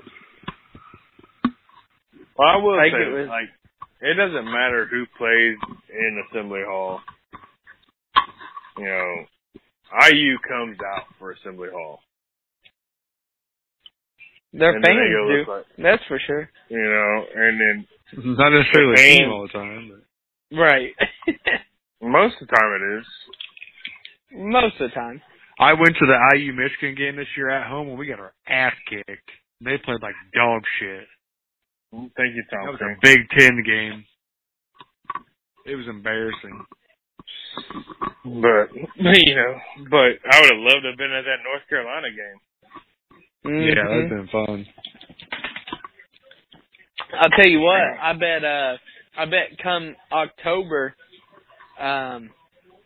Hoosier Hysteria is a sellout crowd.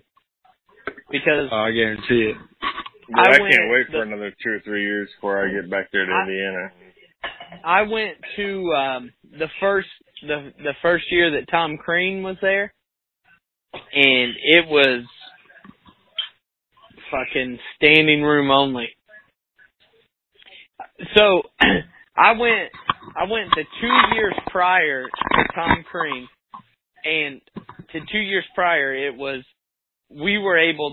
B Miles and I were able to wander in to the VIP section and sit behind the rim in the student section of Assembly Hall. The next year we went and sat 2 rows behind the bench, and then the next year was Tom Crean's first year, and we couldn't get a seat in the place. Man, I tell you what, Tom Crean had when he got signed, it was a media frenzy. I was excited.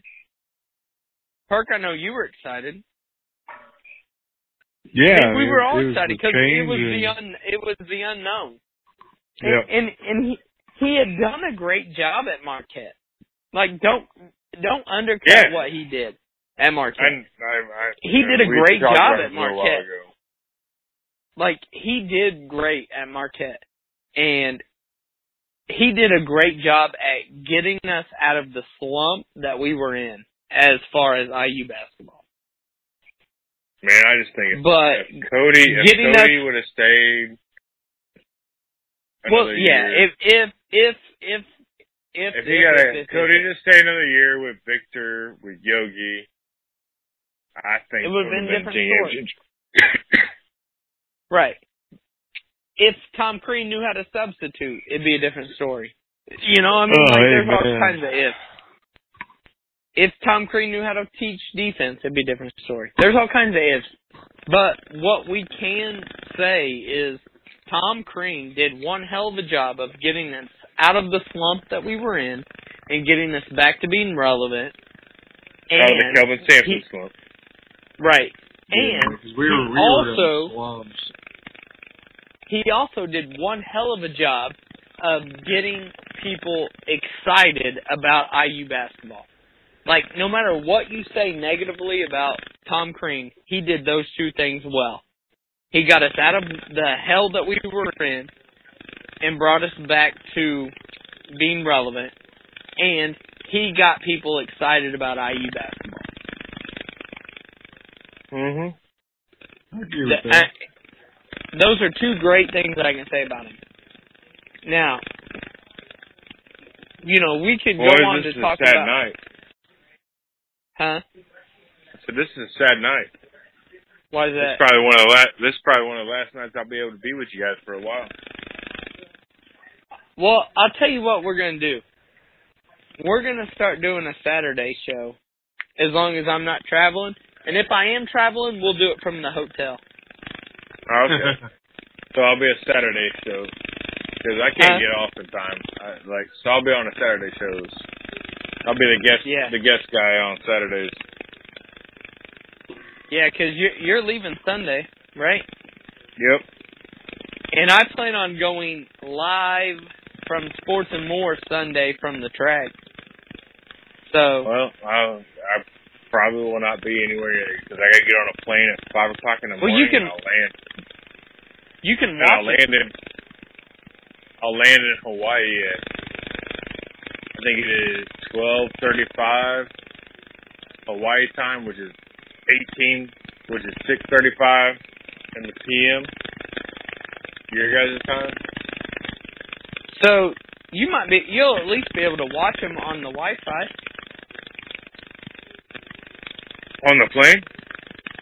No, when you land, you'll be able to watch me.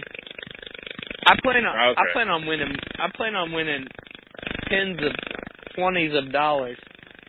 Tens and 20s of dollars. Where are you doing this from? I always take Dad and Tony to the track on Father's Oh, that's right.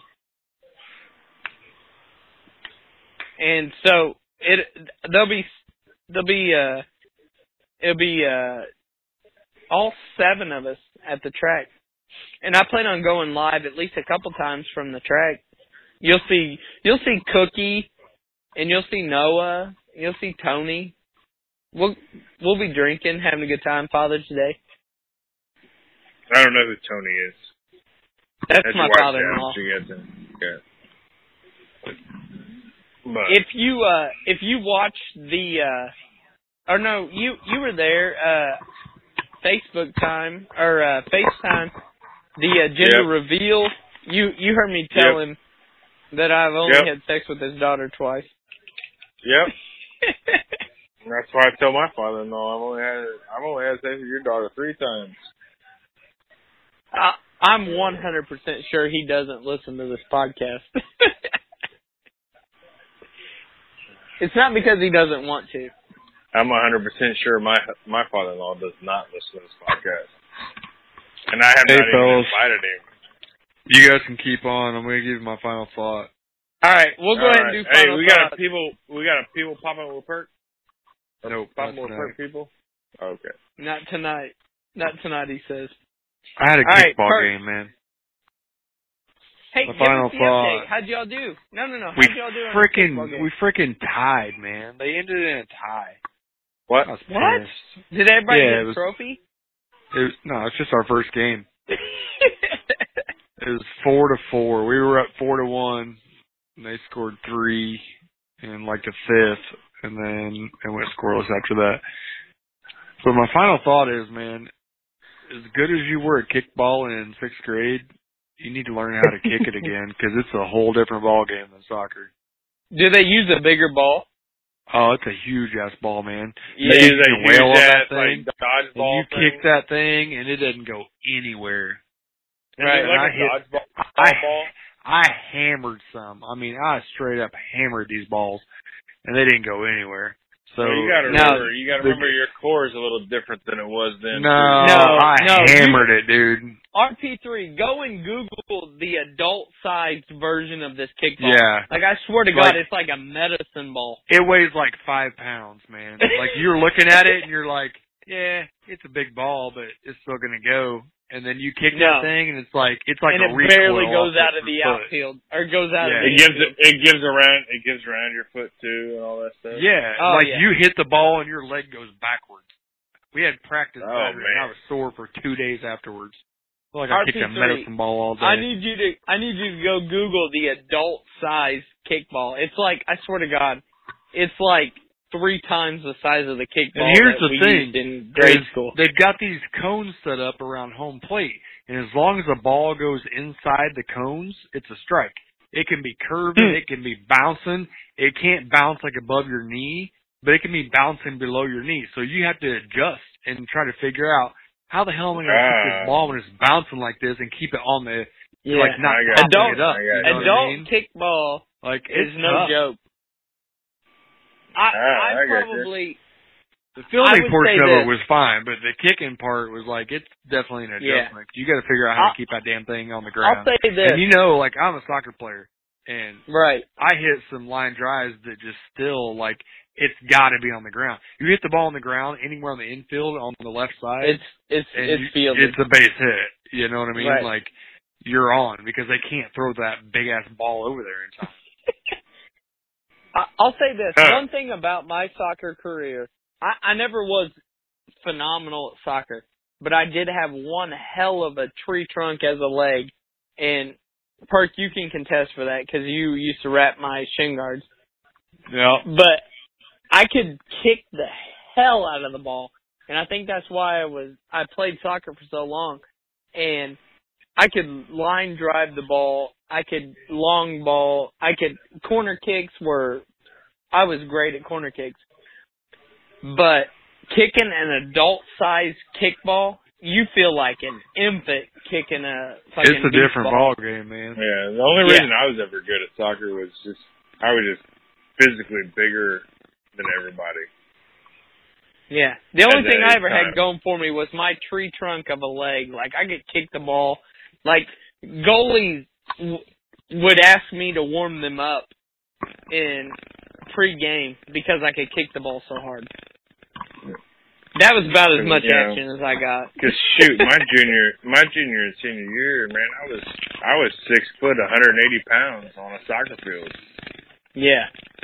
At that time, in 95, 96, 97, I was a big dude on a soccer field. Right. Now I'm out here and I coach these 16-year-olds, and I'm the smallest person on the field. I'm like, what the hell is wrong? He's a man. Like, he's 40.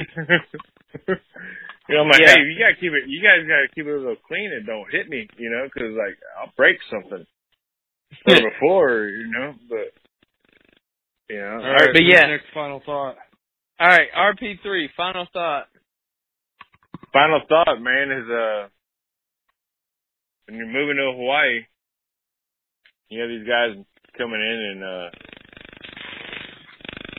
packing up your house and having a good time with it. Make sure your wife checks every place because when she forgets one cabinet full of a bunch of stuff, she flips out and doesn't know what to do.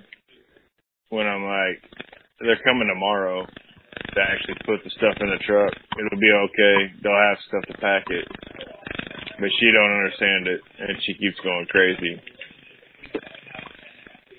That was a long final thought.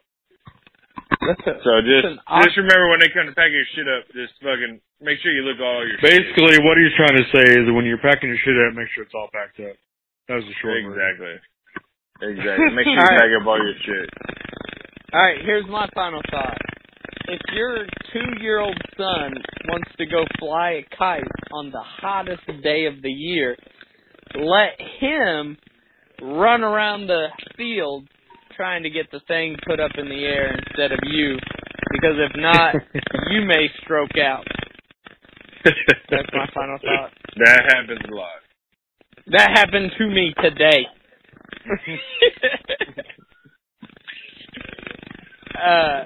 I thank my wife for not posting the video of me running around the field, but she did send it into our my parents and her parents group text,